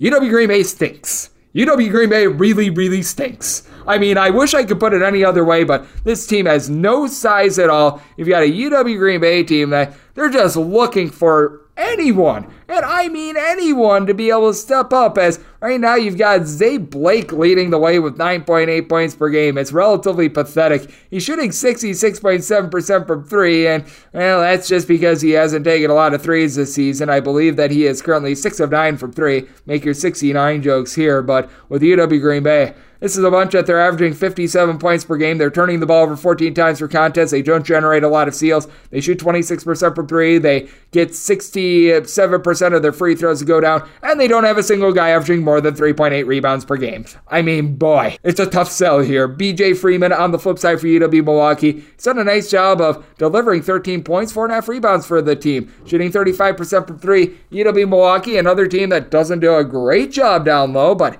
at the very least, they've got someone that's able to give them more than 4 rebounds per game. You've got nice versatility out of Jalen Johnson. He comes in from Alabama A&M. It's been a little bit of tough sledding for him after he, at the SWAC level last year, had 16 points, 7.5 rebounds per game, but still has been able to do some solid things for this team. They also bring in Angelo Stewart. I like what he's been able to show coming in from Seattle, and I believe he was at the 91 level last season. 8 points per contest, able to can about 38% of his threes, and UW Milwaukee looks to finally be getting online with offense. They bring in Bart Lundy, who is such a good coach at the D2 level with Queens NC, and they've been able to put up now 72 plus points in 3 out of their last 4 games. So things are looking a little bit more promising for them. UW Green Bay is currently a wet match in a dark cave, so I did say UW Milwaukee is a 6.5 point favorite. I'm going to be willing to lay the number. I just don't think UW Green Bay is going to be able to do their part with this total. They have been very sad on offense, 64 points or fewer in every one of their games thus far this season. UW Milwaukee, I still think that they've got a little bit of a ways to go in terms of their offense, and with this being an intra-state rivalry, I do think that it's going to be very much a grind-em-out game. Set my total at 134.5, so diving under to go along with UW Milwaukee laying the points. 765, 766 on the betting board. Arizona is going to be on the road facing off against Utah. Utah is a 7 to 7.5 point home underdog. Total is anywhere between 154 and 155.5. With Arizona, I did set them as a 10-point favorite. Arizona has been highly impressive. They play so stinking up-tempo, and yet they do such a good job of being able to find shots. Now, I do think that there's going to be regression from their field goal shooting percentage, which is literally north of 61%. That is number 1 in all of college basketball. It's number 1 by more than 5%. But with this Utah team, we saw them get out of control against Georgia Tech. Many of you guys remember that DK Nation pick, and boy, was that a bad beat. But with that said, you got a Utah team that last season they did a nice job of being able to control the ball. This year, in terms of turnovers, more around 12.5 per contest, despite them being one of the slower teams in college basketball. What you do have with this team is some good versatility, as you've got someone like a Ben Carlson who comes in from Wisconsin. He's been able to give the team 5.5 boards, 4.5 points per game. He's able to pop some threes. Now you've got the bigger Carlson and Braden Carlson. He's been pumping in there 13 points, 7.5 boards, shooting 37.5% from three, 2.5 blocks per game. And then Gabe Madsen, Marco Anthony, they combine to give you 24 points, 8 boards, right around 4 assists per game. And then Raleigh Worcester has been able to give out 4 assists with Lazer Stefanovic, shipping in there some nice contributions as well. But with that said, Azul Sabelis and Omar Ballo, they're combining for 38 points, 18 rebounds, 4 assists, 2 steals, 2.5 blocks per game. And it's just absolutely incredible. Kirk Reza, he only gives out about 2.8 turnovers while dishing out 7.5 assists, 15 points per game. He's been shooting 50% from 3. Arizona, they're shooting 45% from 3. Once again, a number that is going to be going a bit downward, but Adama Ball has impressed me. You bring in the versatile player from Campbell and Cedric Henderson Jr., 9.5 points, 3 boards per game, shooting 44% from 3. A little bit tough going on the road, but with Arizona, even though they're a 3-point shooting percentage, it will regress. They do such a good job with their offense of finding good shots down low. As a result, I did set Arizona as a 10-point favorite. I do think that Utah is actually going to slow this game down a little bit, and Arizona, they've been able to do a nice job of being able to generate some steals as well. I do think that numbers are starting to get a little bit out of whack for Arizona, especially due to the fact that there should be a little bit of regression coming with their offense. So I total at 150.5, diving under, and willing to lay up to 10 with Arizona. 767, 768 on the betting board. It is Colorado playing out Arizona State. Arizona State is an underdog of between 4 and 5 points in your total on this game, and between 137.5 and 138. I did set my total at a 143.5. I'm going to be looking over. Got a pair of teams that they rank in the top 75 now of college basketball in terms of total possessions per game, and Colorado team that has been slowed down a little bit more recently. That's because they played against Boise State and Yale, 2 of the better defensive teams they're going to find at the major level in all of college basketball. But with Colorado, the guy that I really like, KJ Simpson. 17 points, 5 boards, 3.5 assists, 1.7 steals per game. He and Tristan Da Silva combined shoot about 34% from three-point range. Colorado, they need to shoot a little bit better than 68% of the free throw line, 31.5% from three, but Da Silva, 6'8" combo player, has been able to give the team 12 points per game. Jalen Gabbidon has been able to come in, do a solid job with 8 points per game, and then been impressed by Javon Hadley. He comes in as a 6'6", a little bit of a combo player who was at Northeastern a few seasons ago, and he's been really solid with 10.5 points, 8 boards, a block, and a steal per game. And then for Arizona State, Marcus Bagley is currently suspended. That's just a big ongoing saga. You've got Frankie Collins, who's had to be in Mr. Do-It-All mode. He and DJ Turner-Horn combined 26 points, 10 boards, 5 assists per game out of Collins, 3 per contest from DJ Horn. But with Collins, 3.6 turnovers per game in Arizona State, they're turning the ball over 14 times per game while not generating a whole bunch of steals. Warren Washington is solid down low. 7-footers able to give you 8.5 points, 7 rebounds per game. And they've been looking to Luther Muhammad along with Austin Nunez to be able to help out off the bench. A combined 11 points per game out of these two gentlemen, but Arizona State shooting about 32.5% from three, and they clearly are not the same team on the road. And Colorado, if you take a look at their splits, really since Tad Boyle has been there, they've been one of the best cover teams in all of college basketball at home. They've been one of the worst cover teams in college basketball on the road. Arizona State, they are very inconsistent home to road as well. I think that is something that is very important to take a look at in this game. Going to Boulder is no joke. The CU Event Center, it really turns down for nobody, and I do think that Colorado is going to be able to utilize that home court advantage and the elevation to be able to get them to victory. I do think that this is going to be a tad bit more of an up-tempo game. I think that it's going to result in perhaps some late-game fouling as well, so I did set my total at 143.5. I'm looking over, and with Colorado, set them as a 5.5-point favorite, so we'll lay 4-5 with them. 769, 770 on the betting board. It is Kansas, and they're going to be playing us to Seton Hall. Seton Hall is an underdog between 7 and 8 points, and your total on this game is between 135 and 136. I did make Kansas the 8-point favorite, so I am going to be willing to lay the number. And with this total, it's a little bit difficult because I set it at a 135.5. I would personally rather have a 136 under rather than a 135 over. That's where I stand right now, though I'm going to be seeing how this moves overnight. With Kansas, they were able to put up 87 points on Texas Southern, but it's a down year for Texas Southern, and they've been able to do a solid job with their defense. That Wisconsin game going over, that's because the game went to overtime. The only reason why the NC State game went over is because of a 3 literally in garbage time that pushed it over, and that was a rough beat for anyone that had the spread in that game as well. But Jalen Wilson is going to be the best player out there on the floor. 23 points, 9 boards, 3.5 assists. He's shooting about 34% from three. In Kansas overall, they shoot about 35.5% from three, but they also shoot 62% of the free throw line. They're not the same offensive team that they've been in the past, but they're even better on defense. As you've got Kevin McCullough along with DeJuan Harris combining for 4.2 steals per game, a combined 17.5 points. Harris is dishing out 6 assists per game. McCullough, he is dealing with a little bit of an ailment. He was out for that Texas Southern game. I would expect him to play, but not necessarily be 100% in this game. Grady Dick for Kansas, 15.5 points, 4 boards, shooting 46% from three-point range, but I would like to see a little bit more out of someone like a Joseph Yasufu. I wish that they would give him a few more minutes. And then for Seton Hall, it's a whole is greater than the sum of its parts approach. As you've got Terry Samuel along with Elamir Dawes and Dre Davis combining for about 33.5 points per contest. Samuel, 6.5 rebounds down low. Dawes has been able to shoot 50% from three. And Davis and Dawes, they combine to shoot about 92% of the free throw line. That should be going a bit southward. Casey Undefu has been solid, giving the team a block and a steal per game with about 7 points per contest. But this is a Seton Hall team that they have a tough time taking care of the ball. 15.5 turnovers per game. You got a pair of teams that they don't necessarily play slow, but they really have been able to do a nice job on defense. They leave a lot to be desired on offense, which is why I would rather have the 136 under rather than the 135 over. But with that said, going into Fog Allen Fieldhouse,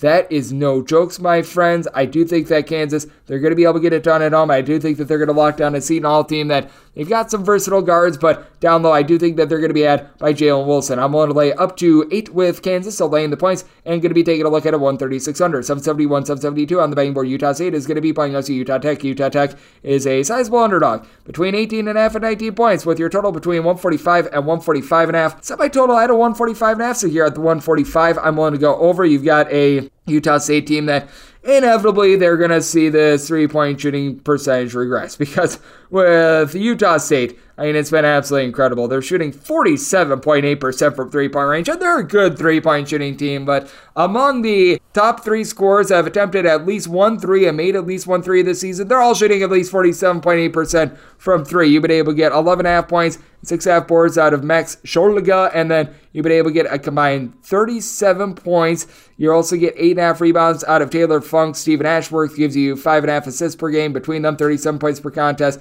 It's been absolutely incredible, and Ashworth and Funk are combining to shoot 55% from three-point range, and it's not like it's on low volume either. They've taken, I believe, 71 threes, and they've hit 39. Just incredible. You've got down low a guy that gives you 9 boards in Daniel Aiken as well, but I do think that Utah Tech is going to be laying in there in the backcourt because they do have Cameron Gooden, who's been solid. 16 points on 38.5% three-point shooting. Is also able to generate ACO per game. Tanner Christensen should be able to hold his own down low. Comes in from Idaho, 10 points, 7.5 rebounds per game. You've got a Utah Tech team that overall they only shoot about 65% of the free throw line, but they're able to generate about 8 steals per game. I like Noe Gonsalves, who's been able to shoot about 35% or so from three-point range, and then Isaiah Pope has really been able to step up. Last season, only about 5.5 points per game, has always been a pedestrian three-point shooter, but now shooting 43.5% from three-point range, 11 plus points in 4 of the team's last 5 games. He's really been able to step up in terms of generating steals as well, 8 of them in the last 4 games. Utah Tech is a team that is improving in the right direction. You've got good depth with guys like Dancel Letter, Frank Staney, Jacob Nichols, all giving you between about 6 to 7 points per game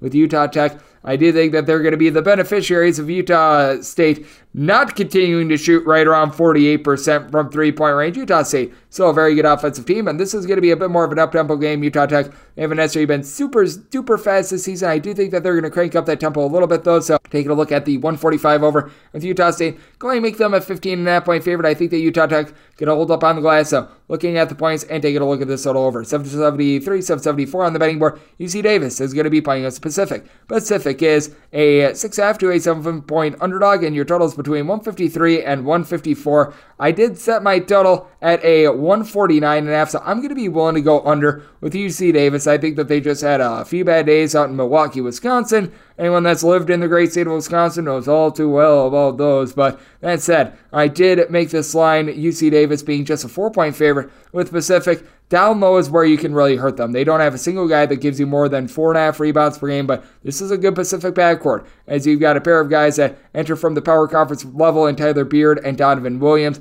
They've been able to combine for 25 points, 8 rebounds, about 2 steals per game, and they combine to shoot about 37.5% from three-point range. Jordan Ivy Curry, the UT San Antonio Roadrunner, 15 points per game. He's been able to fire it in 37% from three-point range. Luke Endovich shooting 60% from 3. We'll see some regression there, but he's been solid. Judson Martindale, who comes in from Holy Cross, nice little glue guy for the team as well. And Pacific, despite playing up tempo, they're only turning the ball over right around 11 times per game. And then you got the most versatile player out there on the floor in Elijah Pepper for UC Davis. 19.5 points, 6.5 boards, 3.5 assists per game, shooting 38% from three-point range. Has been rock solid there, but coming off of having just 5 points in the last game against Boston U, that was the team's really ridiculous overtime win. That was a bad beat for many of us, but that said, got a UC Davis team that they're looking to play a little bit more up-tempo this season, just with the way that things are. Your really lone true big man is Christian Anigwe, 12 points, 5 rebounds per game out of him, and he's been able to shoot 41% from 3, and we should see a little bit of regression from UC Davis in terms of the outside shooting. Each of their top 5 scorers,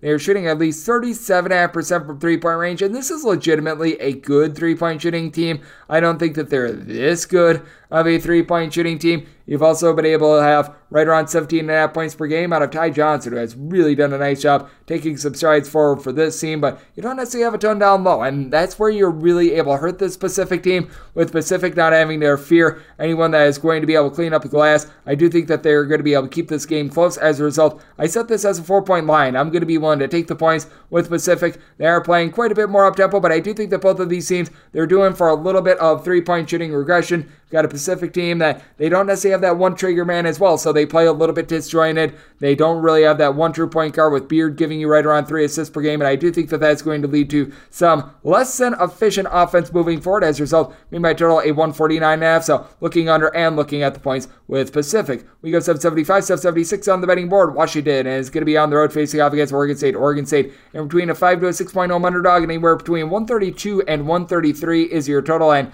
I did set this total at a 133. 131.5. I'm going to be willing to dive under with a Washington team that currently they're in the bottom 75 in all of college basketball in terms of possessions per game.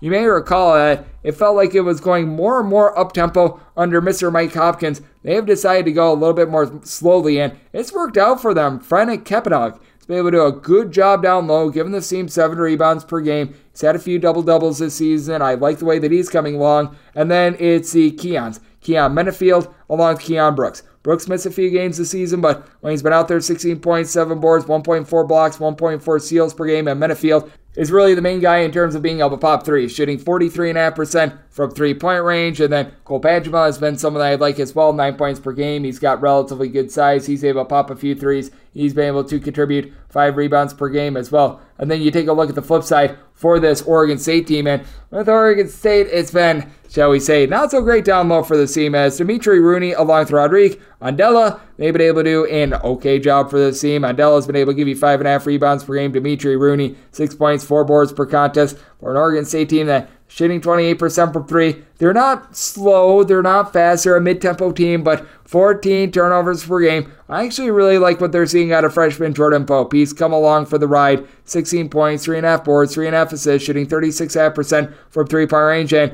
14-plus points in 4 of the team's last 5 games, 12-plus points in all 5 of them. Glenn Taylor Jr. has went into takeover mode, 12.5 points, 2.5 boards, 2.5 assists for the kid from lovely Las Vegas, as he's only shooting about 25% from 3, though. And with Oregon State, you really just don't have a lot of creators. This is a team that is very much bereft of a lot of depth. They could use a little bit more out of giant of the earth Chol Mariel, who's like 7'2", but it's never really been able to develop for this team. It's a rough Oregon State team, to say the least. And for Washington, you still have Jamal Bay, who's been in college for 100 million years. He, along with P.J. Fuller, have both been able to give you about 8.9 points per contest. These are guys that have gotten off to rough three-point shooting starts of the season. I do think that they're going to be able to pick it up. And, well, I think that with Oregon State, the best thing that they have going for them is that they play in Corvallis. And Corvallis is a tough place to be able to travel to. With that said, I still set Washington as a 7-point favorite. I'm going to be willing to lay the number. Oregon State, they just can't threes to save their lives. They're having a tough time taking care of the ball. So let's set my total 131.5. Looking under and looking to lay it with Washington. 777 and 778 on the betting board was supposed to be San Diego versus UC San Diego. So the battle for San Diego,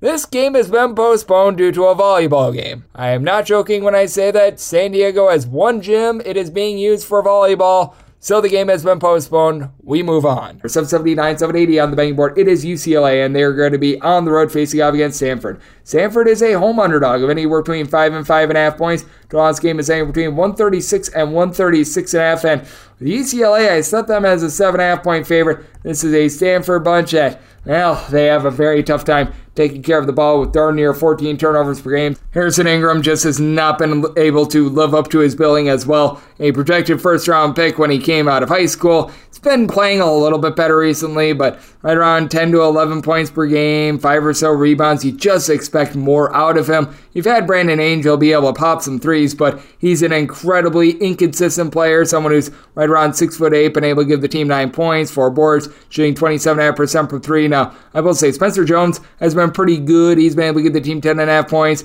He's been able to bury only about 28% of his threes, and then you bring in the transfer from Davidson and Michael Jones, who does a good job giving the team 10 points, 2 assists, but Stanford as a whole, they're shooting 28% from three-point range, and you got a UCLA bunch that they should be able to control things down low. You've been able to get some really good production out of Adam Bona. Now, you do want to be noting that Jalen Clark, he did miss the team's last game, but that was a little bit more for like an illness, and he's had a few days to recover. He should be good to go, according to my sources over there in the great city of Angels, but he's been amazing when he's been out there. 15.5 points, 7.5 boards, 2.5 assists, 2.7 steals per game while shooting 46% from three-point range.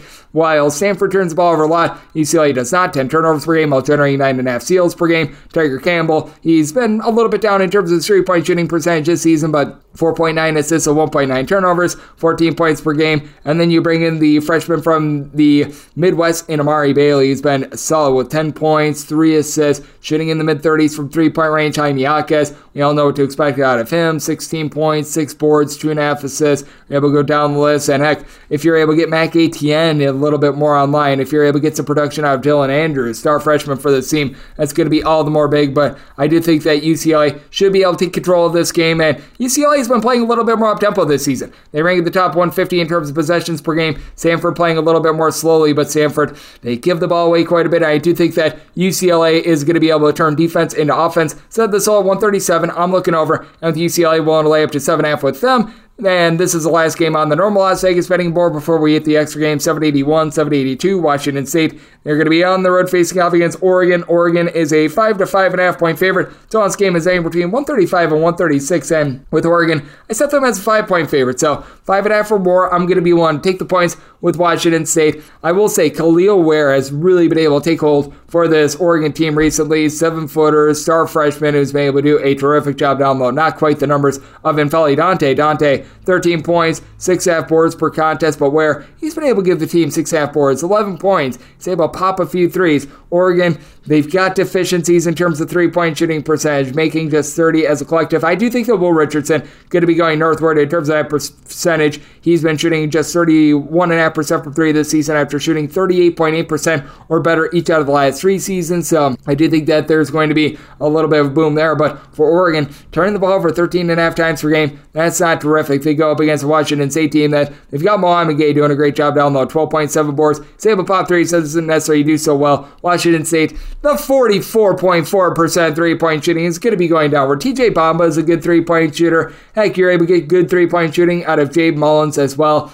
These are not guys that are going to end the season shooting 56.5% from three. They're combining for 30 points, right around 3 assists per contest, and then Justin Boom Boom Powell, who comes in from the SEC, 12 points, 5.8 boards, 4.5 assists. He's also shooting 50% from three-point range. I think Oregon is going to be able to get in, and they're going to be able to do a nice job of stifling them. Washington State, not necessarily an up-tempo team, and Oregon has been in the bottom 50 in terms of possessions per game as well. You've got Washington State dealing with a little bit of an injury to DJ Turn It Up Rodman, but he was able to get out there against Detroit Mercy at 9 points and 3 steals in that game, so you should be all good to go for this one. Question is, what are you going to be able to get down low aside from Mr. Mohamed Gay? And I do think that they're going to be able to get enough to be able to cover this game. I do think that Washington State probably going to lose the battle down low against Ware and company. I do like what I'm seeing out of Justin Powell, who's been having an assist-to-turnover ratio right around 6 this season, and I do think that's going to be a low-scoring game between a pair of teams that they've done a nice job of digging down defensively. So it's a spot where I did set Oregon as a 5-point favorite, willing to take 5.5 with Washington State, and set my total at a 134, so I'll be diving under. Now we hit the extra games. The normal betting board picks are complete, but there are some extra games today, so we go into the bonus. This starts with 306, 715, 306, 716. Wofford is going to be playing against Presbyterian. The Blue Hosts find themselves 11.5 to 12-point underdogs. Totals anywhere between 133 and 133.5. With Wofford, I did set them as a 14-point favorite. Wofford had a little bit of a rough time of it to begin the season, but they do seem to be getting things online. They really had to just turn the page from having Ryan Larson running the show, and now they've been able to get a lot out of Jackson Pavelski, who comes in from Kimberly, Wisconsin. A little bit familiar with him. 17 points, 4 assists per game, shooting 52.5% from three-point range, with a sizzling 15-plus points in 4 of the team's last 5 games. This is a Wofford team that in their last affair against LSU, they very nearly pulled off that win. They lose by 3. They've got quite a bit down low with BJ Mack being able to give you 16.5 points, 6 boards last year. He shot 45% from 3. He has seen that shrink a little bit, but Messiah Jones is able to give you 6.5 rebounds per game after he missed darn near all of last season as well. And then I look to Carson McCorkle, who last season was a little bit of an afterthought for this team. I figured that he would be seeing some more minutes, and thus far he's been able to step up. He's been able to give the team 6 points,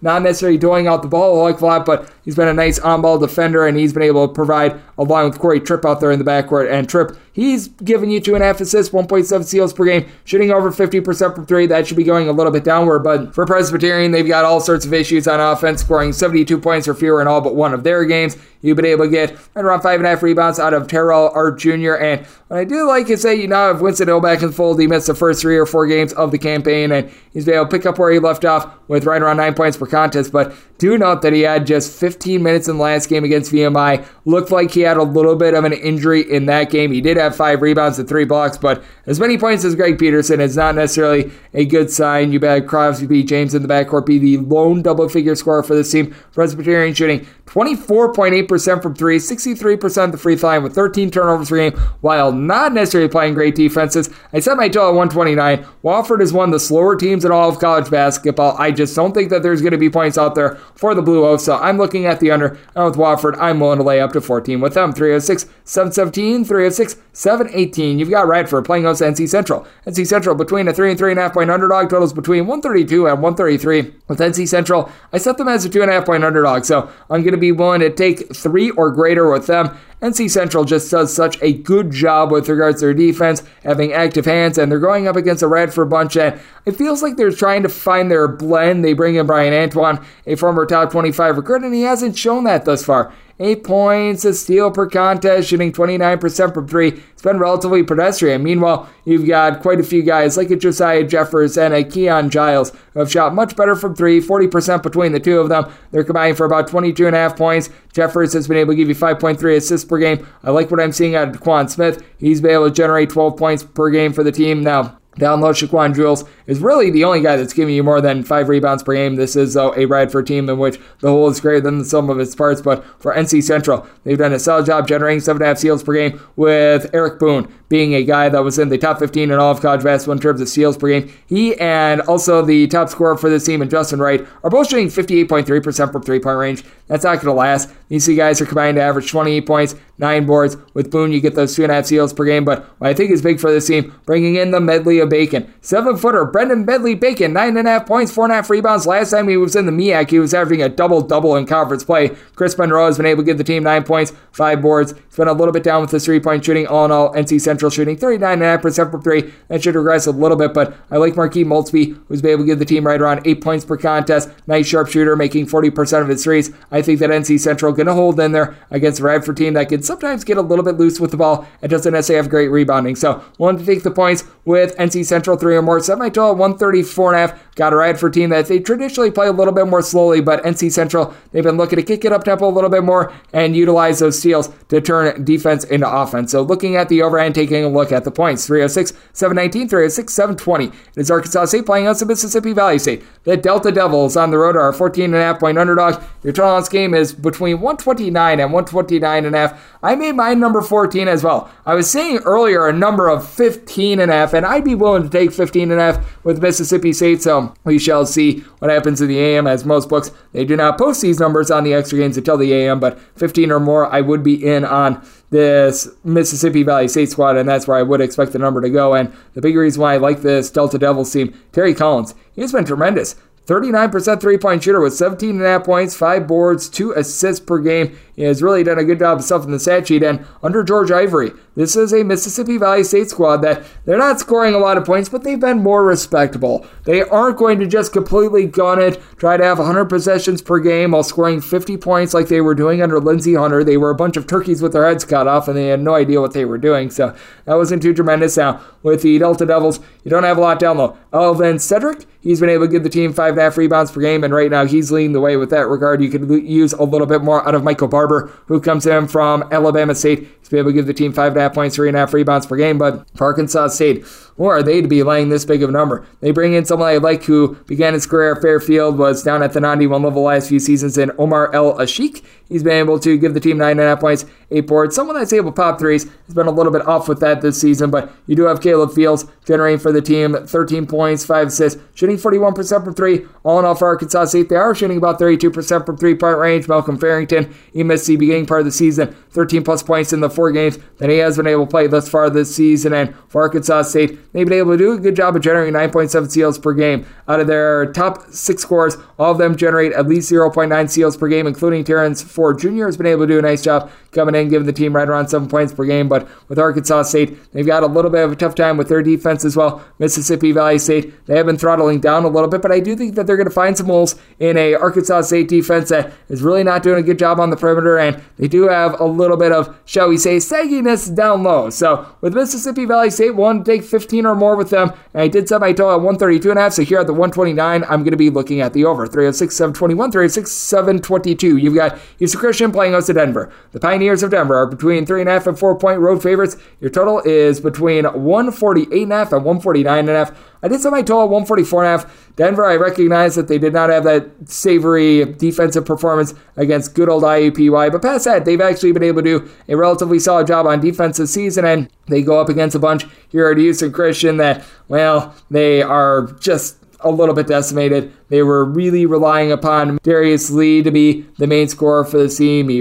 unfortunately passes away in the offseason, and since then, they've had to really mix and match. Bryson Long and Bunke Mudding, these two guys are combining for about 26 points per contest. Long has been able to give you 2.5 assists per game, and you've got Pierce Bazile. He has come in as a freshman, done a good job being able to give up 4.5 assists per game, shooting 34.5% from three, but Houston Christian is just giving away too many possessions, 17.5 turnovers per game. They have throttled down a little bit in terms of their tempo, and they've got two guys that are able to do a solid job down low. You're able to get 7.5 rebounds per game out of Deshaun Proctor. He's been able to chip in their 10.5 points per game, but he is currently missing from the fold, so that means that Sam Hoffman has had to do it all for the team. Shooting 47% from three, 8 points, 7 rebounds per game. We are going to see some regression from that three-point shooting, but someone like a Zach Iemi, who I thought was going to be able to take some strides forward, it's not. And for Denver, they bring in Tommy Bruner. He was a part of Jacksonville's roster last season and was able to do a good job for them. 13 points, 3.5 assists thus far this season. Tevin Smith has been rock solid for this bunch as well, but did miss one of the team's games in that multi-team event, so you do want to be noting that team's outscore 14.5 points per game. I think he should be fine, but something to monitor. And then Tyree Corbett should be able to control things down low. Comes in from the MEAC, 12.5 points, 9 rebounds per game a season ago. Denver has been able to do a better job with their perimeter defense. They themselves are shooting just 28.5% from three-point range. They could use a little bit more out of someone like a Marko Lukic, who comes in from Little Rock, where he was able to give the team 11.5 points per game coming off the bench last season. I was expecting a little bit more of Lucas Kasunas, who comes in from Sanford. He's been able to give the team 9.5 points, 3.5 rebounds per game as a 6'10", little bit of a combo player, but I do think that Denver should be able to do enough to go on the road, knock off a Houston Christian team, in which they just turned the ball over too much. I do think that Denver looking to go a little bit more defense-oriented under the second year of this new coaching regime. So, willing to lay up to 4 with Denver, set my total at 144.5, so also diving under 306, 723, 306, 724. Bethune-Cookman plays host to Chicago State. Chicago State's a 4.5 point underdog. Total on this game is 139 to 140, and with Cookman going to make them a 4-point favorite. So I'm going to be taking a look at the points with Bethune-Cookman. They do have quite a bit of talent in the backcourt. They bring in a former top 100 recruit in Zion Harmon. Comes in from Western Kentucky and he's able to shoot 36% from 3, 13 points, 3.5 assists. So I do like his overall game. The big thing for Bethune-Cookman is that after he was lightning hot from 3-point range last season with 16 points, shooting 44% from 3, Joe French has regressed in a bad way. 7.7 points on 27% 3-point shooting this season. He's been able to give the team just 8 points in the last 2 games. He just looks lost in the abyss right now. You do have Demani McIntyre last season, was able to generate a little bit over 2 steals per game. He still has been able to do that. And for Bethune-Cookman, they're turning the ball over 13 times per game. They're shooting 36% from 3. Not bad on offense. Defense has been absolutely wretched, and for Chicago State, they've had a bit of a rough go of it on offense. A lot of this is because if you take a look at the competition, it's Murderer's Row, playing against Marquette, playing up against Northwestern, having to play against Marshall, Kent State. They've played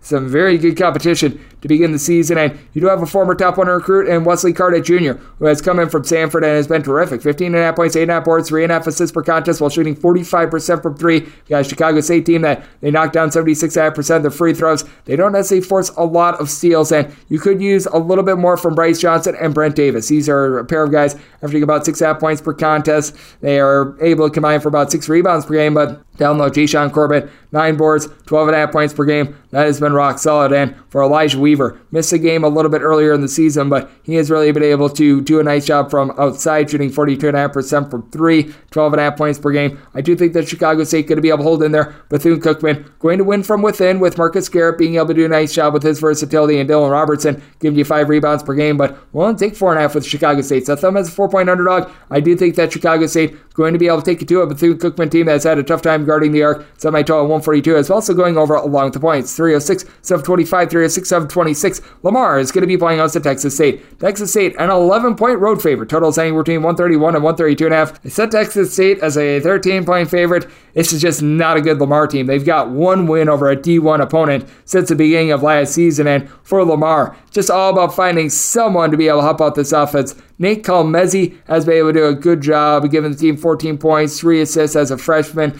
But this is a Lamar team that has not been able to knock down threes, shooting 23.5% for 3. Kalmezi, he shoots 26.5% from the outside. You've been able to get a pair of guys in Ja'Kavion Butley and Chris Pryor to really get online. A combined 8 assists. They're giving you 24.5 points per game, but neither of these guys can really bomb it from 3. And just don't have a lot down low. You've got one guy who's been able to give you right around 8.5 rebounds per game, and Adam Hamilton, and he's really the only guy that's giving you more than 5.1 rebounds per game. Was expecting a bit more out of Jason Thirdkill, a relatively highly touted freshman who's only been able to deliver about 4 points per game. And for Texas State, Mason Arrow is going to be by far the best player out there on the floor. 19.5 points per game, shooting 38% from 3. Just 5'9", a $145, but this kid has a heart of a lion. And then down low, you've been able to get 6 rebounds per game and 10.5 points from Tyrell Morgan. Texas State as a whole, they're shooting 28% from 3, which you know that's going to be going northward. They did lose a lot of 3-point shooting with guys like Caleb Asbury and company leaving the fold last season, but I mean, they're even better than that. Been able to get 5 rebounds per game out of Nate Martin, so he's been able to do a good job of holding down the fort. And after missing a few games to begin the season, Thong Thatch Kakek, who comes in from Florida, he's now good to go for this team. He's been able to give the team 4+ rebounds in each out of the last 3 games and a combined 5 blocks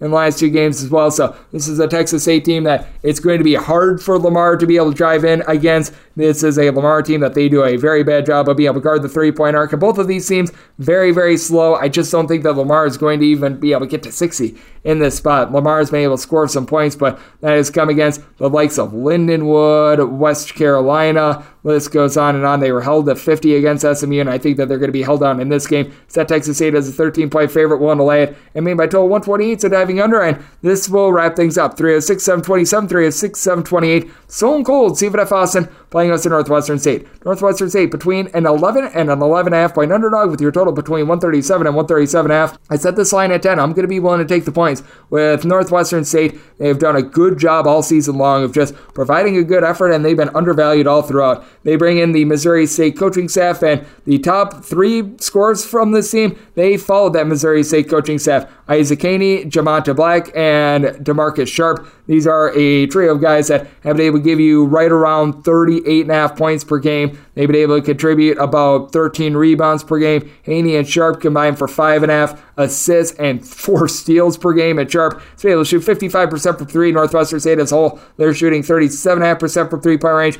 They could use a little bit more down low, but they've been able to get 6.5 rebounds per game out of Jalen Hampton. He's coming as a freshman from the great state of Missouri. He's been able to do a solid job. In Northwestern State, they generate nearly 10 steals per game. They're not quite Stone Cold Stephen F. Austin, who's able to give you right around 11 steals per game, but with Stephen F. Austin, they've had a really tough time taking care of the ball. 17 steals per game. They shoot as collective 37.5% from 3, and I'm not convinced that they're that good of a 3-point shooting team. You've got Latrell Jostle and Saradine Hall, who have been able to combine for 24 points. Both are shooting north of 40% from 3. These 2 guys, along with Nigel Hawkins, have been able to give you 5 steals per game. That is going to be a constant. Hawkins is able to give you 10 points per game, along with Roddy Ware. Ware has been able to shoot 50% from 3, once again going southward with that, but you really don't have anyone other than Hall that's able to give you more than 5.2 rebounds per game. You've got Nana Ati Buasiko, who's been able to give you right around 5 boards, 9 points per game, but that said, I do think that Northwestern State is going to be able to hold up on the glass. Their Achilles heel is not necessarily having a lot of rebounding, and that's not going to nip them in the butt in the circumstance.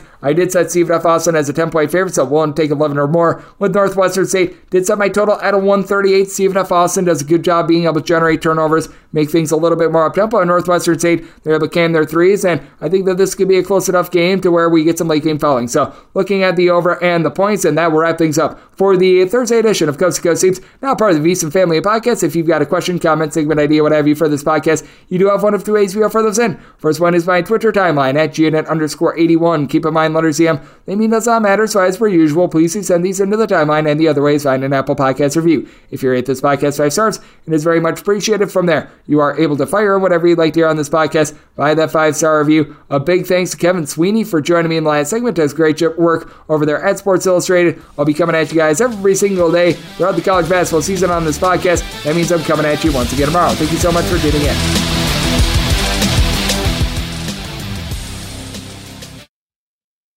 Allstate wants to remind fans that mayhem is everywhere, like when the tailgate party shows up at your house after the big win. Everything's great until the hot plate gets too hot for the tablecloth. Now your kitchen's up in smoke. And if you don't have the right home insurance coverage, the cost to fix this could sideline your savings. So switch to Allstate, save money, and get protected from mayhem like this. Not available in every state based on coverage selected, subject to terms, conditions, and availability. Savings vary. This show is sponsored by BetterHelp. It's a simple truth that no matter who you are, mental health challenges can affect you, and how you manage them can be all the difference. That's why everyone should have access to mental health support that meets them where they are and helps them get through. BetterHelp provides online therapy on your schedule. It's flexible, simple to use, and more affordable than in-person therapy. Connect with a licensed therapist selected just for you, and you're able to learn more over at BetterHelp.com. That's BetterHelp.com.